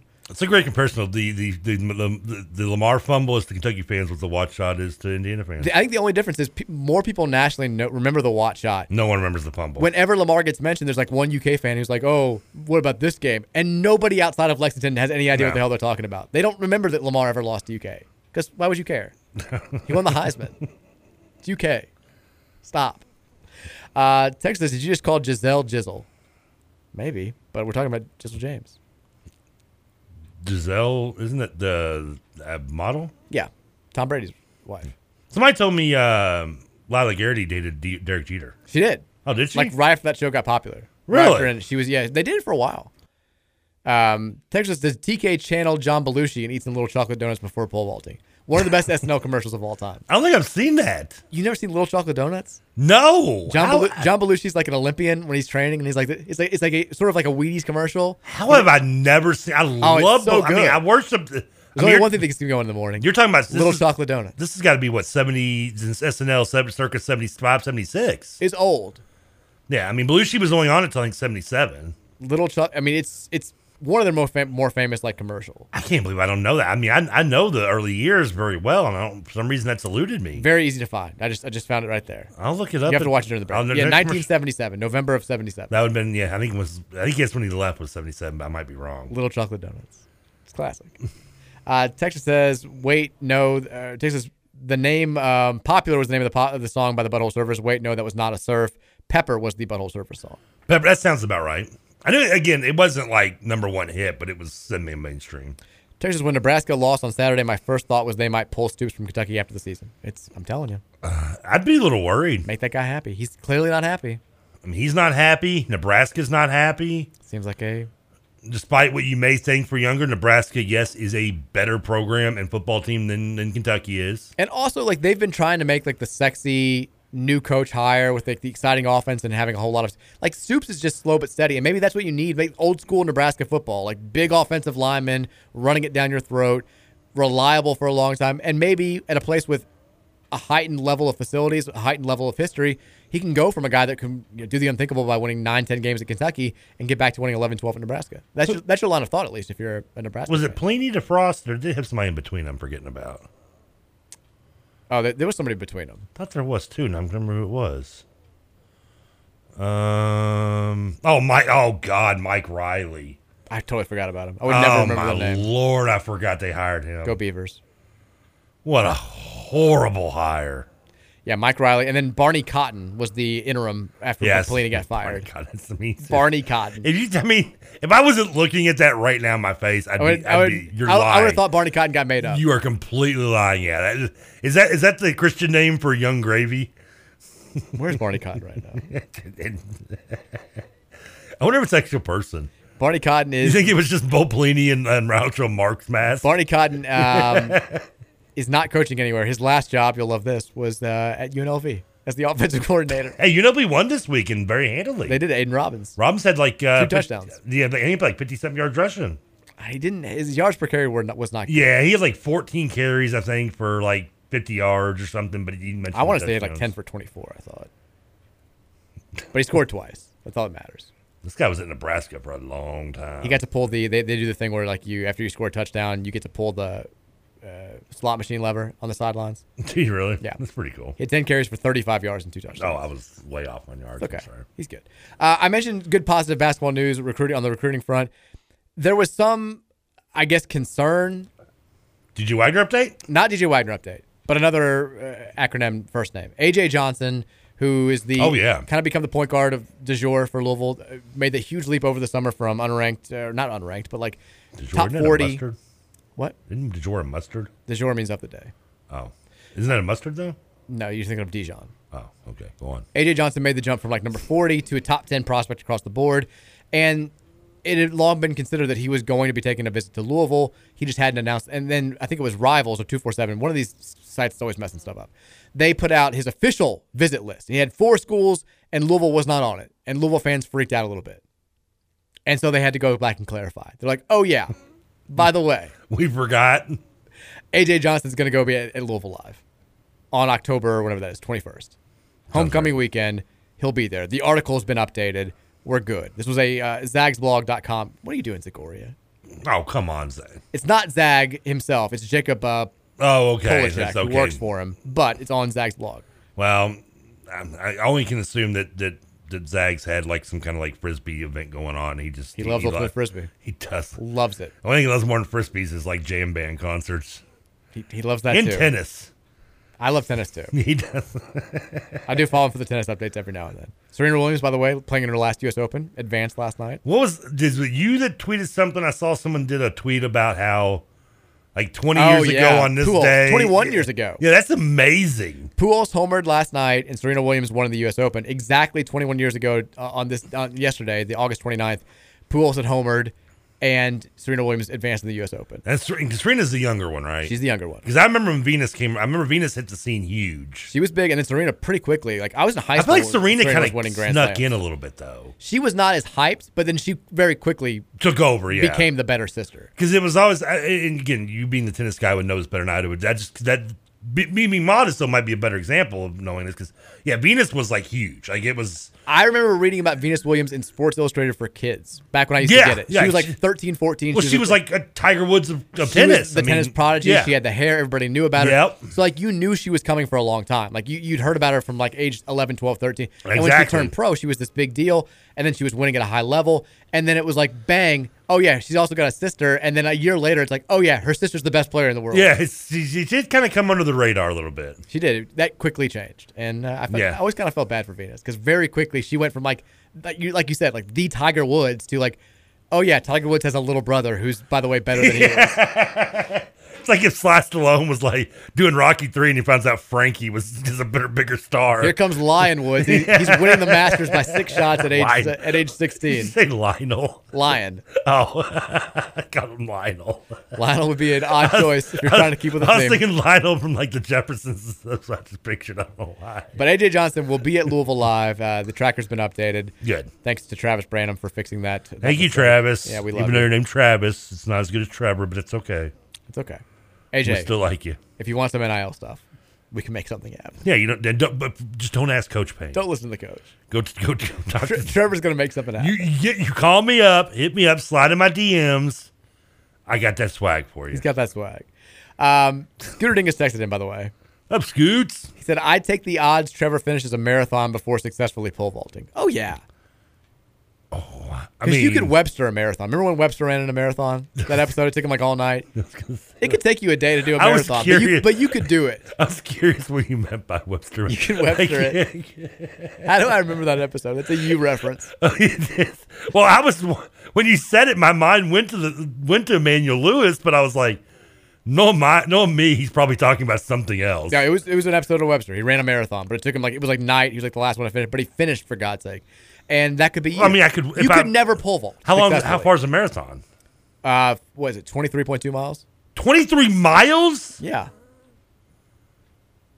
Like the shock on your face. Can I stop and nap and like finish the next day? That's what 26. I take it back. 26.2 miles is a marathon. Even worse than I originally thought. 26.2 miles. I'm not gonna lie. I mean, that's like. But you could do it. It would just take you like a day. You could walk it. No, a day. No, that's a couple days. But you could do it. Like that's just strange for me to drive that far. You could do it though. Is the point? 26 miles. You could walk. It would take you a couple days, but you would finish. You could finish. I'd be like Forrest Gump going across the country. You could never successfully pole vault. 26 miles. I mean, you might as well give me a week off. Texas says, imagine Trevor pole vaulting similar to the gymnastic handstand scene in old school. I mean, 26 miles? 26.2. Oh, because you got it to the point two out there. Got to the point two. Because to be honest with you, what if you get to 26 and you're like, I'm done. I can't do it anymore. I can't do it anymore. I'd be screw you. He died at mile 26. I mean, that's... How far could I go before I take a break? Like, I don't know, 500 feet maybe? If you started walking, I'm not expecting you to run at any part of this. Well, good. You keep those expectations right at that level. Are you asking me how long I think you could run before you would take No, a break? I can already tell you that. You could walk a mile before you need a break. It might take you 25 minutes, but you could walk it as you cough horribly off mic. I got to take cigarette breaks. But again, you could accomplish all those things. It would just take you a long time. You wouldn't be happy about it. It wouldn't be the best time of your life, but you could actually do it. In fact, it'd be the it'd be the worst time of your life. But it's an achievable goal. Walking a marathon, you could do. You could never clear a pole vault. I don't care what the height is. You could never do it. Oh, now I'm kind of curious. I mean, you also said I couldn't be hypnotized, and you couldn't find anybody brave enough to try. But I thought you could. You said I could, yeah, but everyone knew, and all the hypnotists were afraid to come and challenge me. They were. You're right. Because they knew they knew what I've been saying all along. That's a fraud. It's not a fraud. It's malarkey. The other 26. Real quickly before we go to break, the other basketball recruiting news. I knew not just AJ Johnson. I wanted to get this in there. Curtis Williams, 4-star power forward. He also has set a commitment date. He set a commitment date. September 19th is when he's going to announce his commitment. His final 3 schools now, Louisville, Providence, and Xavier. Texas says, where are our chances we get Curtis Williams? I feel good about that one. I think that's the one you look at. If you feel good right now about anybody in the 2023 class, I think he's probably at the top of the list. He's a top 60 guy. I feel good about him.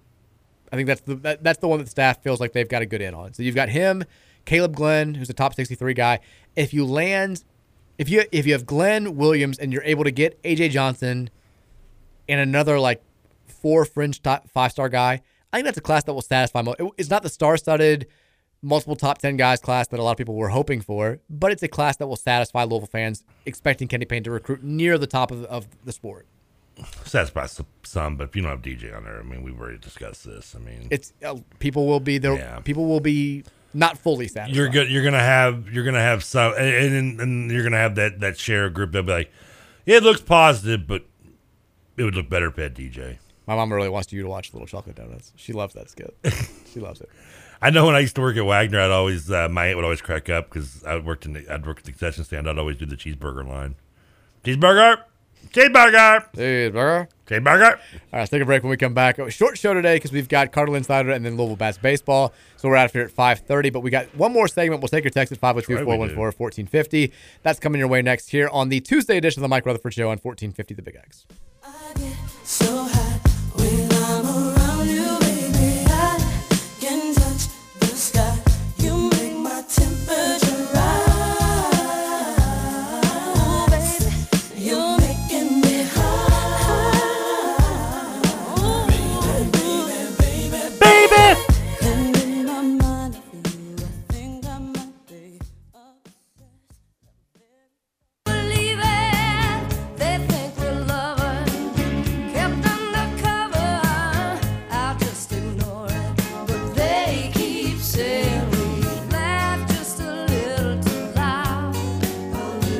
Not think of Step Brothers though. I wouldn't know. I do love this song though. Yeah, I wouldn't say I love it, but I do. I don't know why. I remember this song. I think he made when I was like about 10 maybe. No, I had a thing for Bonnie Raitt too. I thought she was hot. I thought she was I had an odd attraction to Bonnie Raitt. I did. Okay, good. It's not just me. It wasn't just you. All right, because I thought because I don't know. Maybe it was the Annie Hall, but like the Annie Potts thing, you know. Oh, I thought you were going with Little Orphan Annie. No. Which was going to make me very concerned. No, Annie Hall was hot too, though. I mean, that was Diane Keaton back in the 70s. She was pretty hot. I never thought Diane Keaton was attractive. I mean, I wouldn't kick her out of bed unless she wants to sleep on the floor. I think she's gotten more attractive as she's gotten older. Is that weird? No, not too weird. Yeah. I mean, Zach Wilson finds it normal. Like Diane Keaton in The Godfather doesn't do anything for me. But Bonnie Raitt's not a spring chicken, though. But I don't know. Something about it, I mean, I don't know. Just plus, I always thought it was kind of cool. And every time you see her play the guitar, she had that big sliding thing on her finger. She did. I always thought that was really cool. And this song was just a good song. As I mentioned before the break there, we got an early show today. We're out of here at 5:30. We'll hand the reins over to Jody Deming with the Cardinal Insider. Then 6:35 is going to be the first pitch tonight between the Louisville Bats and the Indianapolis Indians. Why is Indianapolis allowed to be the Indians, but Cleveland can't? Because it doesn't bring attention to the groups that really don't care about the name but want attention for themselves. Yeah, let's not go that far. I think there are some people who... I mean, if there was a reason that would cause media attention, they'd go after it, but it doesn't, so they ignore it. What groups are you talking about? Just in general. Native Americans? And people that, in them or anybody else who wants the name changed for whatever reason. I mean... I don't think it has to be Native Americans. I think other people are involved in those groups probably. I think there are, but I think the ones who deserve to be heard are the ones who are directly affected. Yeah. I'm surprised that the Indianapolis... You'd think that would be like a... Because they're the club team of Cleveland, correct? No, I don't even think they're the club team. No, they're Pittsburgh, I believe, I think. Are they really? Yeah, they're not Cleveland. No. Is Columbus the Cleveland team then? That might be true, yeah. Because they're no longer New York. Indianapolis is not Cleveland, I'm pretty sure. They're Pittsburgh, you're right. Yeah, I thought so. They used to be the Brewers. Okay. They're now Pittsburgh. So are they allowed to do it? Because you would think if Cleveland had to change their name, then all of any teams that were below them that had the same name, you would think, would also be forced to change their name. But apparently nobody cares about the Pirates. It's AAA. Yeah, Pirates aren't that great either. Yeah, I was gonna say, where's the Shaman Pirates too?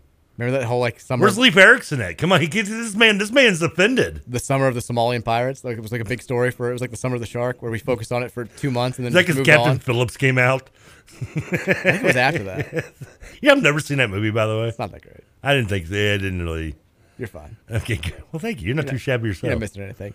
502-414-1450 is the Thornton's text line. We'll take some text here for the last 20 minutes or so. A really weird question, but I think I shouldn't. Yeah, maybe. I mean, do struck your curiosity? Kind of. Do I reserve the right to not answer it? I don't think yes, because you won't. Okay, good. I don't know. Just me saying that I found Bonnie Raitt attractive. Like, who's the one person that you find hot that you think people would be like, really? Oh, I know there's some. I mean, I'm sure. I get that with probably Potts and Bonnie Raitt. I feel like I said one recently where I was like, I'm strangely attracted to her, and she's like, it's one of those people that I can recognize is not naturally beautiful, but for whatever reason I have an attraction to. I think there are also some people that I recognize are naturally beautiful that just don't do it for me. Well, that's true. Yeah, I think Alicia Keys is very pretty, but I'm not attracted to her. Well, I mean, like I would acknowledge her hotness or attraction. It just she wouldn't be in like. There's some people would probably say like they're like everybody. Oh, I know one. Like Beyonce's at the top of the pedestal, but she's not probably not top 50. I know who I was talking about when I said it, and I can't say it on air. Oh no! Come on! I can't. I've got to tell you off air for reasons that will become evident when I tell you off air. It's in the show now. Then I want to know. I don't even know who I would say, to be honest with you. I'd have to think about it really hard. There are lots. Does cartoons count? Sure. Because everybody thought Jessica Rabbit was hot. Everybody did. Clarice the Doe from Rudolph. Very attractive. It's eyelashes. That's like interspecies erotica, man. Come on. I mean, Jessica Rabbit isn't. She's at least part. She's a no, she's just married to a rabbit. She's a human being, sorta. Yeah, sort of. Sort of.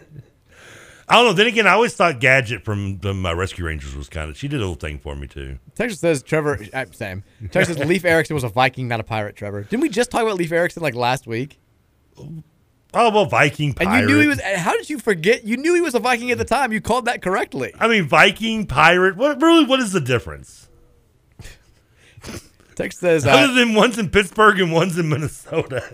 Texas says get TK to do the mini marathon next year for charity. He might need a rascal scooter, but let's get it done. Would you do the mini marathon for charity? Depends. Is the charity to pay for my hospital bills after the marathon? So that's 13.1 miles. That doesn't sound too many to me.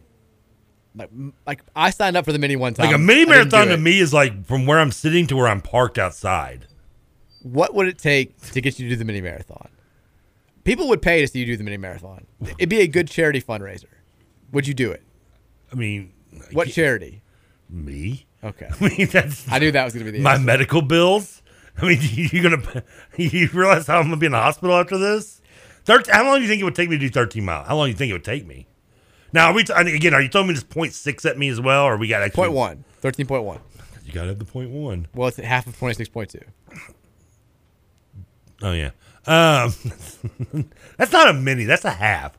Mini should be like a third of a full. I think they went with that name just for the alliteration, not for any sort of literal definition. Well, they should change their minds. I could do. The mini marathon would take me just a day or two. No, I could do it in a day. You could do it in a day. I could do a mini marathon in a day. I'm trying to think of what. Like when I say a day, I'm like giving me 24 hours. If you died doing the mini marathon, I'd feel really bad. It's like we raised $400. I think I feel. We raised $400 for the 502 Circle Collective, and it killed Trevor. I mean, can some of that go towards the coffin? I mean, Texas, you're walking outside, Trevor. You wouldn't need to take cigarette breaks. You could walk and smoke. I don't like walking and smoking. That's kind of weird. Like maybe it's just me. Like I've never been one to like walk and smoke. Like I'll be honest. Even when I'm in the house, like I'll leave this. I'll put the cigarette on the ashtray and like to go to like walk down the hallway to go to the bathroom or kitchen or whatever. Okay. Well. I'm not a walking and smoking guy. Texas, we need a feel-good Disney movie where Trevor gets healthy and in shape in order to achieve his lifelong goal of pole vaulting. Soul Vault. The Trevor Kelsey story. Soul Vault. The Leap. Leap of Faith. Even though it's actually a movie title already, but we can do two of them. It's okay. Oh. I mean, can you imagine one man with a dream to lift himself up with a pole over a bar. Soul Vault. Coming this November. The feel-good story of the summer. You'll laugh. You'll cry. You'll shake your head in pity. TJ Walker texted in, Trevor couldn't walk 13 miles in 24 hours. Trevor, you haven't been one to walk and smoke because you don't walk. Yeah. I mean, I can't. When I'm walking, I got to save that energy, that lung capacity for the walking part. And by the way, you did watch, much to my mother's delight, you did watch Little Chocolate Donuts during the break. Oh, I loved it. It was funny. Fantastic. Yeah. The cigarette's the best part. Where he's smoking while eating the He's sitting with the box next to him, and he's got that cigarette in his hand. I love that. Yeah, it's terrific. Text says, Bo Pelini, 2023 Nebraska head coach. I'm calling it. No, he's not going back to Bo. Pelini really fell flat at it. Was it Youngstown State? Because I think he went to Youngstown State where Tressel was. Did he? And I think he did not do well there. Yeah. Who was it? Frank Solich went to Ohio. He's still there. Is he? I thought he retired a few years ago. No, if he may now. They named the field after him. I know that. If he's gone, which is possible, I think it was just very recently. And you're right. Pelini did go to Youngstown State, and then he was the defensive coordinator at LSU for 1 year. Yeah, both. Yeah, Frank Solich isn't coaching anymore. Oh, when was he retired last year? Or? 2020. Oh, okay. Yeah, the last 2 seasons. But yeah, I saw that they named. He was there forever, though. You're right. Yeah, 15 years. He was on the team. Remember how scared everybody was that Ohio team that came here for, I think it was Teddy's last season. Oh yeah, I thought it was gonna. Yeah, like a big season opener. We were up like 42-0 at halftime. The quarterback's dad was baseball player Tindleton. Mickey Tindleton, yeah. That's right. That was his dad, yeah. And we hyped that team up all summer long, and then it was like 28-0 in the first quarter. I was scared too. I think it was Nick Coffey. I was doing a show with, I want to say, that year, and he mocked me going into that game for like thinking Ohio was. I'm like, I'm telling you, man, Ohio. And I think by the time game time came around, I started to like somewhat convince him of worries to be worried. And then of course, like you mentioned, we just completely demolished them. Can I ask you? I haven't asked what's your worry level for this weekend for Syracuse? What's your? I'm not gonna say confidence level, but if one is, let's say one is like, I'm not worried at all about this game. It's DePaul in basketball every year when Chris Mack's not coaching us. We're gonna win. I don't even need to watch. 10 is I'm flipping the bleep out. Where's your concern level for this weekend right now? Because you think we should beat Syracuse, but you also are like, I don't trust Brian Brown very much, and who knows what could happen. 5.5, 6. So you're a little bit concerned. I'm a little on the fence with a little bit of concern, yeah. I'm fine with that. I feel like I'm more of like a 4.5. I feel like the chances of us getting a win, convincing or not, are just as, otherwise we'd be more than a 3-point favorite, I think. 4. Plus we're on the road.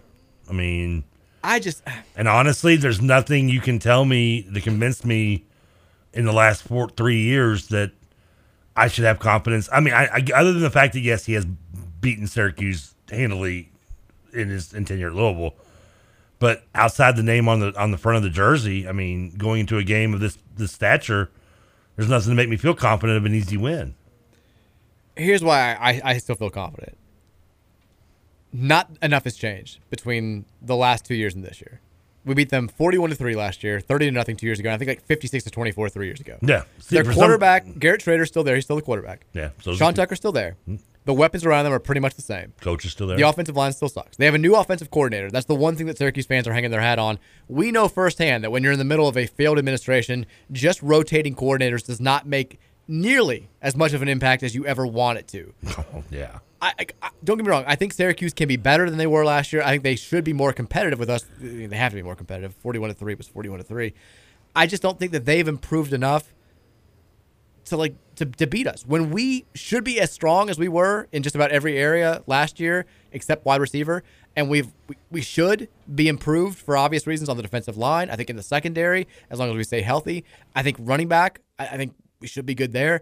Like, we should be at worst the same type of team that we were a year ago. And the same type of team that we were a year ago destroyed them in a game that was never close. The same type of team that we were 2 years ago, which was way worse than what we should be, beat them 30-0. If we can't win, and I'm not saying blow them out like we have the last several years. If we can't win at Syracuse, all of a sudden I'm like, Scott, you might not be making it through the year, buddy. Like that's where my mind immediately goes. I think we should, and should's the operative word, should be way better than they are, just based on paper. Because that's I'm glad you brought that because that was what I was going to say when you finished, was that I find it interesting you're emphasizing we should instead of we will. Well, nobody's played games, so all you can do is say so. Should. Therefore, if you're saying should instead of will, then your confidence or worry level is probably the same as mine. And it's about a little 5.5, bit 6. I'm like a 4.5. Okay, you're a 4.5 to my 5.5. Because it's all shoulds until you start playing. We should be at least as good as we were a year ago. They shouldn't be markedly better than they were a year ago. Enough, that combination to me it's not enough to bridge a 38-point divide. But you didn't. I mean, the thing is, when we had Charlie here or Petrino 1.0 and a little early, maybe 2.0, depending. You weren't saying should. We should win this game. You're saying we're going to win this game. Well, I mean, I was just talking about how scared I was of Ohio when Charlie was here. Like, we didn't know. You never know until you start playing. No, I guess. That wasn't the first game of the year, though, was it? It was very first game of the year, 2013. Okay. All summer we were hyping that team up. Yeah. Texture says, the vault in our stars. The Trevor Kelsey story. The vault, that's brilliant. Vault to our star. Vault in our stars. Yeah, the Fault of Our Stars was a teen movie / book that was very popular. Oh, okay. A few years I was thinking Vault to the Stars. Texture says, F it, let's go get Pelini on staff. I don't think you want Pelini was bashing a fan base that has sold out, whether you borderline the rules of that or not, for like 30 years in a row. You think he's going to do with our fan base? I mean, I think them leaving early was what caused him to lose his mind and get in so much trouble. I remember that vaguely now. I want to say it was leaving early, so, I mean, Lord, what do you think he's going to say about us? I mean, unless you're Nick Saban, and even if you're Nick Saban, I don't recommend doing this. Have we not learned that calling out your fan base is never, even if you genuinely feel those things, you can't say it. You're not going to win that game. Like the way that you inspire your team with tough love, it doesn't work with an entire fan base. Is Saban the only coach in college football that could probably insult his own fan base and get away with it? As long as he was like on the heels of a national title. Like right now, they're probably okay. Well, that's pretty much every year. Anyway. Well, not this year. Like right now, if he tried to criticize the fan base, there'd probably still be some people who were like, "Y'all, you couldn't even beat Georgia last year." That's how they talk, by the way. Just letting you know. Texas was Greg Paulus the best Syracuse quarterback of all time. Yes, I don't think there's really a debate. They did blow out Georgia. Let's not forget the SEC title game. They did, but they lost to him when it mattered more. Greg Paulus, the quarterback for the most exciting game in college football history, of course, Louisville's 10-9 win over Syracuse back in 2007. We won on a missed extra point, and Josh Chichester scored the only U of L touchdown of the game. Why am I blanking out that game? I don't remember that game for some reason. Oh, it's because it was 10-9. How could you forget that game? That's why I don't remember it. You were gone last year before we played Syracuse, and I had Keith on. And all I did for the entire episode was go back and read the tweets that I sent during that game. It was like the first year Twitter was around because this was like the height. This is 09. I said 07 earlier. 09. This is like the height of Craig's definitely going to get fired. We're on a sinking ship. Let's just try to embrace the journey now and make fun of everything. I wonder what my tweets look like back then. I don't like to think about that. There's probably some curse It's you words. calling out Spinelli's on Christmas Eve at 1:30 in the morning. We found that out firsthand a few weeks ago. The most boring game I've ever went to, by the way, was IU Kentucky 3-0.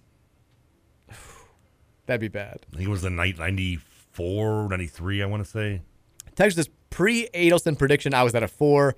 Post, I'm now at a 6. If they can run the ball like we're hearing and our defense is still crap, uh-oh. Well, first of all, They could run it last They year. were running like that last year, yeah. The difference was we played them later in the year. The game coming in when we played them last year, again, I talked about this yesterday, we held them 19 carries, 95 yards. The game before that against, I think it was Boston College, you remember 207. Yeah.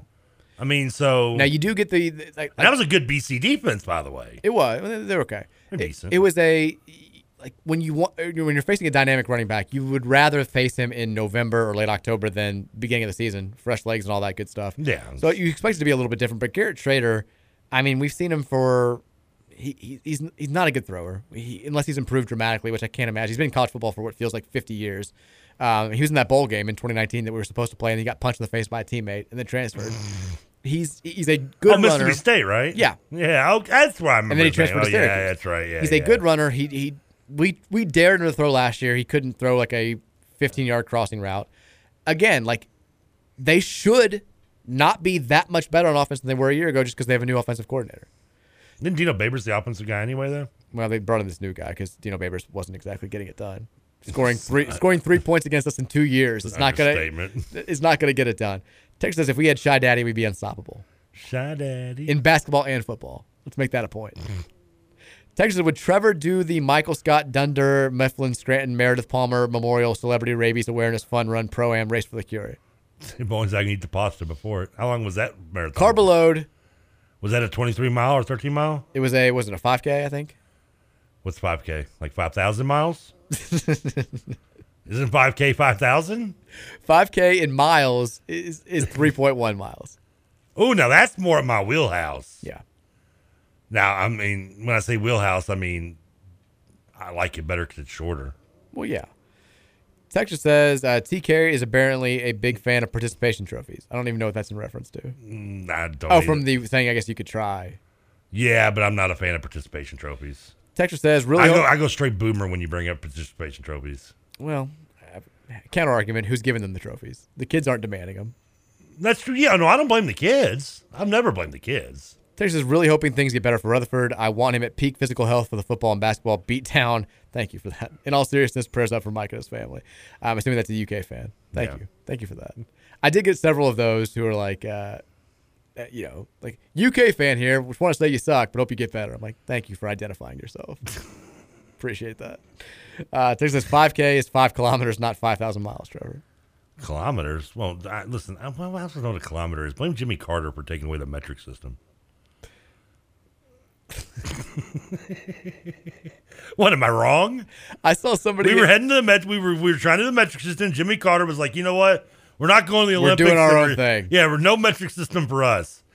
He's like, I can't count peanuts with the metric system. I saw a tweet from somebody. I think they were from England. It was somewhere in Europe, and they were like, America gets pretty much everything wrong, especially like metric system and all this stuff. The one thing they nailed, though, is going with Fahrenheit over Celsius. Because like when you're like, it's hot, it's 100 degrees. Like that's perfect. Like Celsius, nobody knows. They say 38.2. How hot is that? Nobody knows. I never understood why, of all places, like Gene Snyder does put like kilometers on their expressway. I've noticed. Yeah, I never got why they're just random. Stop trying to be fancy, Gene Snyder. Did they just not? You think you're better than the Watterson? You're not better than the Watterson. First of all, I can prove for a fact that Gene Snyder's not that fancy. Trust me. You did crap all over it. Literally. I mean, that's just. I always confused me why they put it on there though, and like it's the only expressway. I guess the Gene Snyder technically expressway. I don't know, but I always get. You think you're too good for 65, Gene? Yeah, I mean, you get better than us just because you got a name and not a number. Take us talk about Chichester's turnaround jumper versus the UK. Oh, I'd be glad to. I love it. It's right over. I think it was Derek Jasper, right in his face. Sounds about right. Just stuck it right in his grill in front of that UK student section. Oh, think of beauty. Jasper, work of art. Suck it, Derek. Your long ass shorts. Text says, "What would the football team had been like what would the football team had been like if instead of Craig Strong was hired in 07?" Oh, we keep rolling. Momentum just carries over. That'd have been curious because we lost a lot on that defense between those two eras. We still returned 8 starters, though, from an Orange Bowl team. I thought on offense or just in total? Defense. No, we lost more than 3 starters. We returned 8 starters for that team in 2007. Are you sure you're not thinking offense? I'm positive. Because I wrote about this the other day. Okay. I'll have to believe. Because it felt like we lost more than that. Is this the 3 we lost were the big impact guys? No, I mean, we brought Malik Jackson was first team All Big East. He was the only first team All Big East guy we had from 06, and he came back. Who did we lose off that? Who the 3 was it? Collier was one. We lost Amobi. We Yeah. lost a cornerback. And I can't remember the other one. Was it Earl Hammond, maybe? I mean, those right there are 2 pretty big We're names. good players. Yeah. Don't get me wrong, they were good players that we lost. But we brought back enough on that defense that we should have been much better.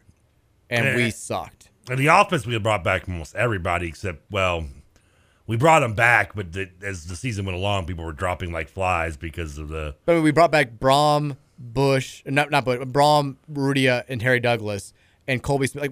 Like those were 4. Like the offense was fine, but and that offensive line was pretty much all back from the year before. Pretty much. God, I mean, the fact that team couldn't win more than 6 games, we should have fired Craig after and year had to one. win the last game against Rutgers to get to 6-6. We stormed the field. We had to come back. We were down. I remember. Bilal Powell took over. I think I told you that was the game that my buddy gave me tickets, and we got there. I went with Rob Jones, and we turned out we were in the Rutgers like group section. I don't know why.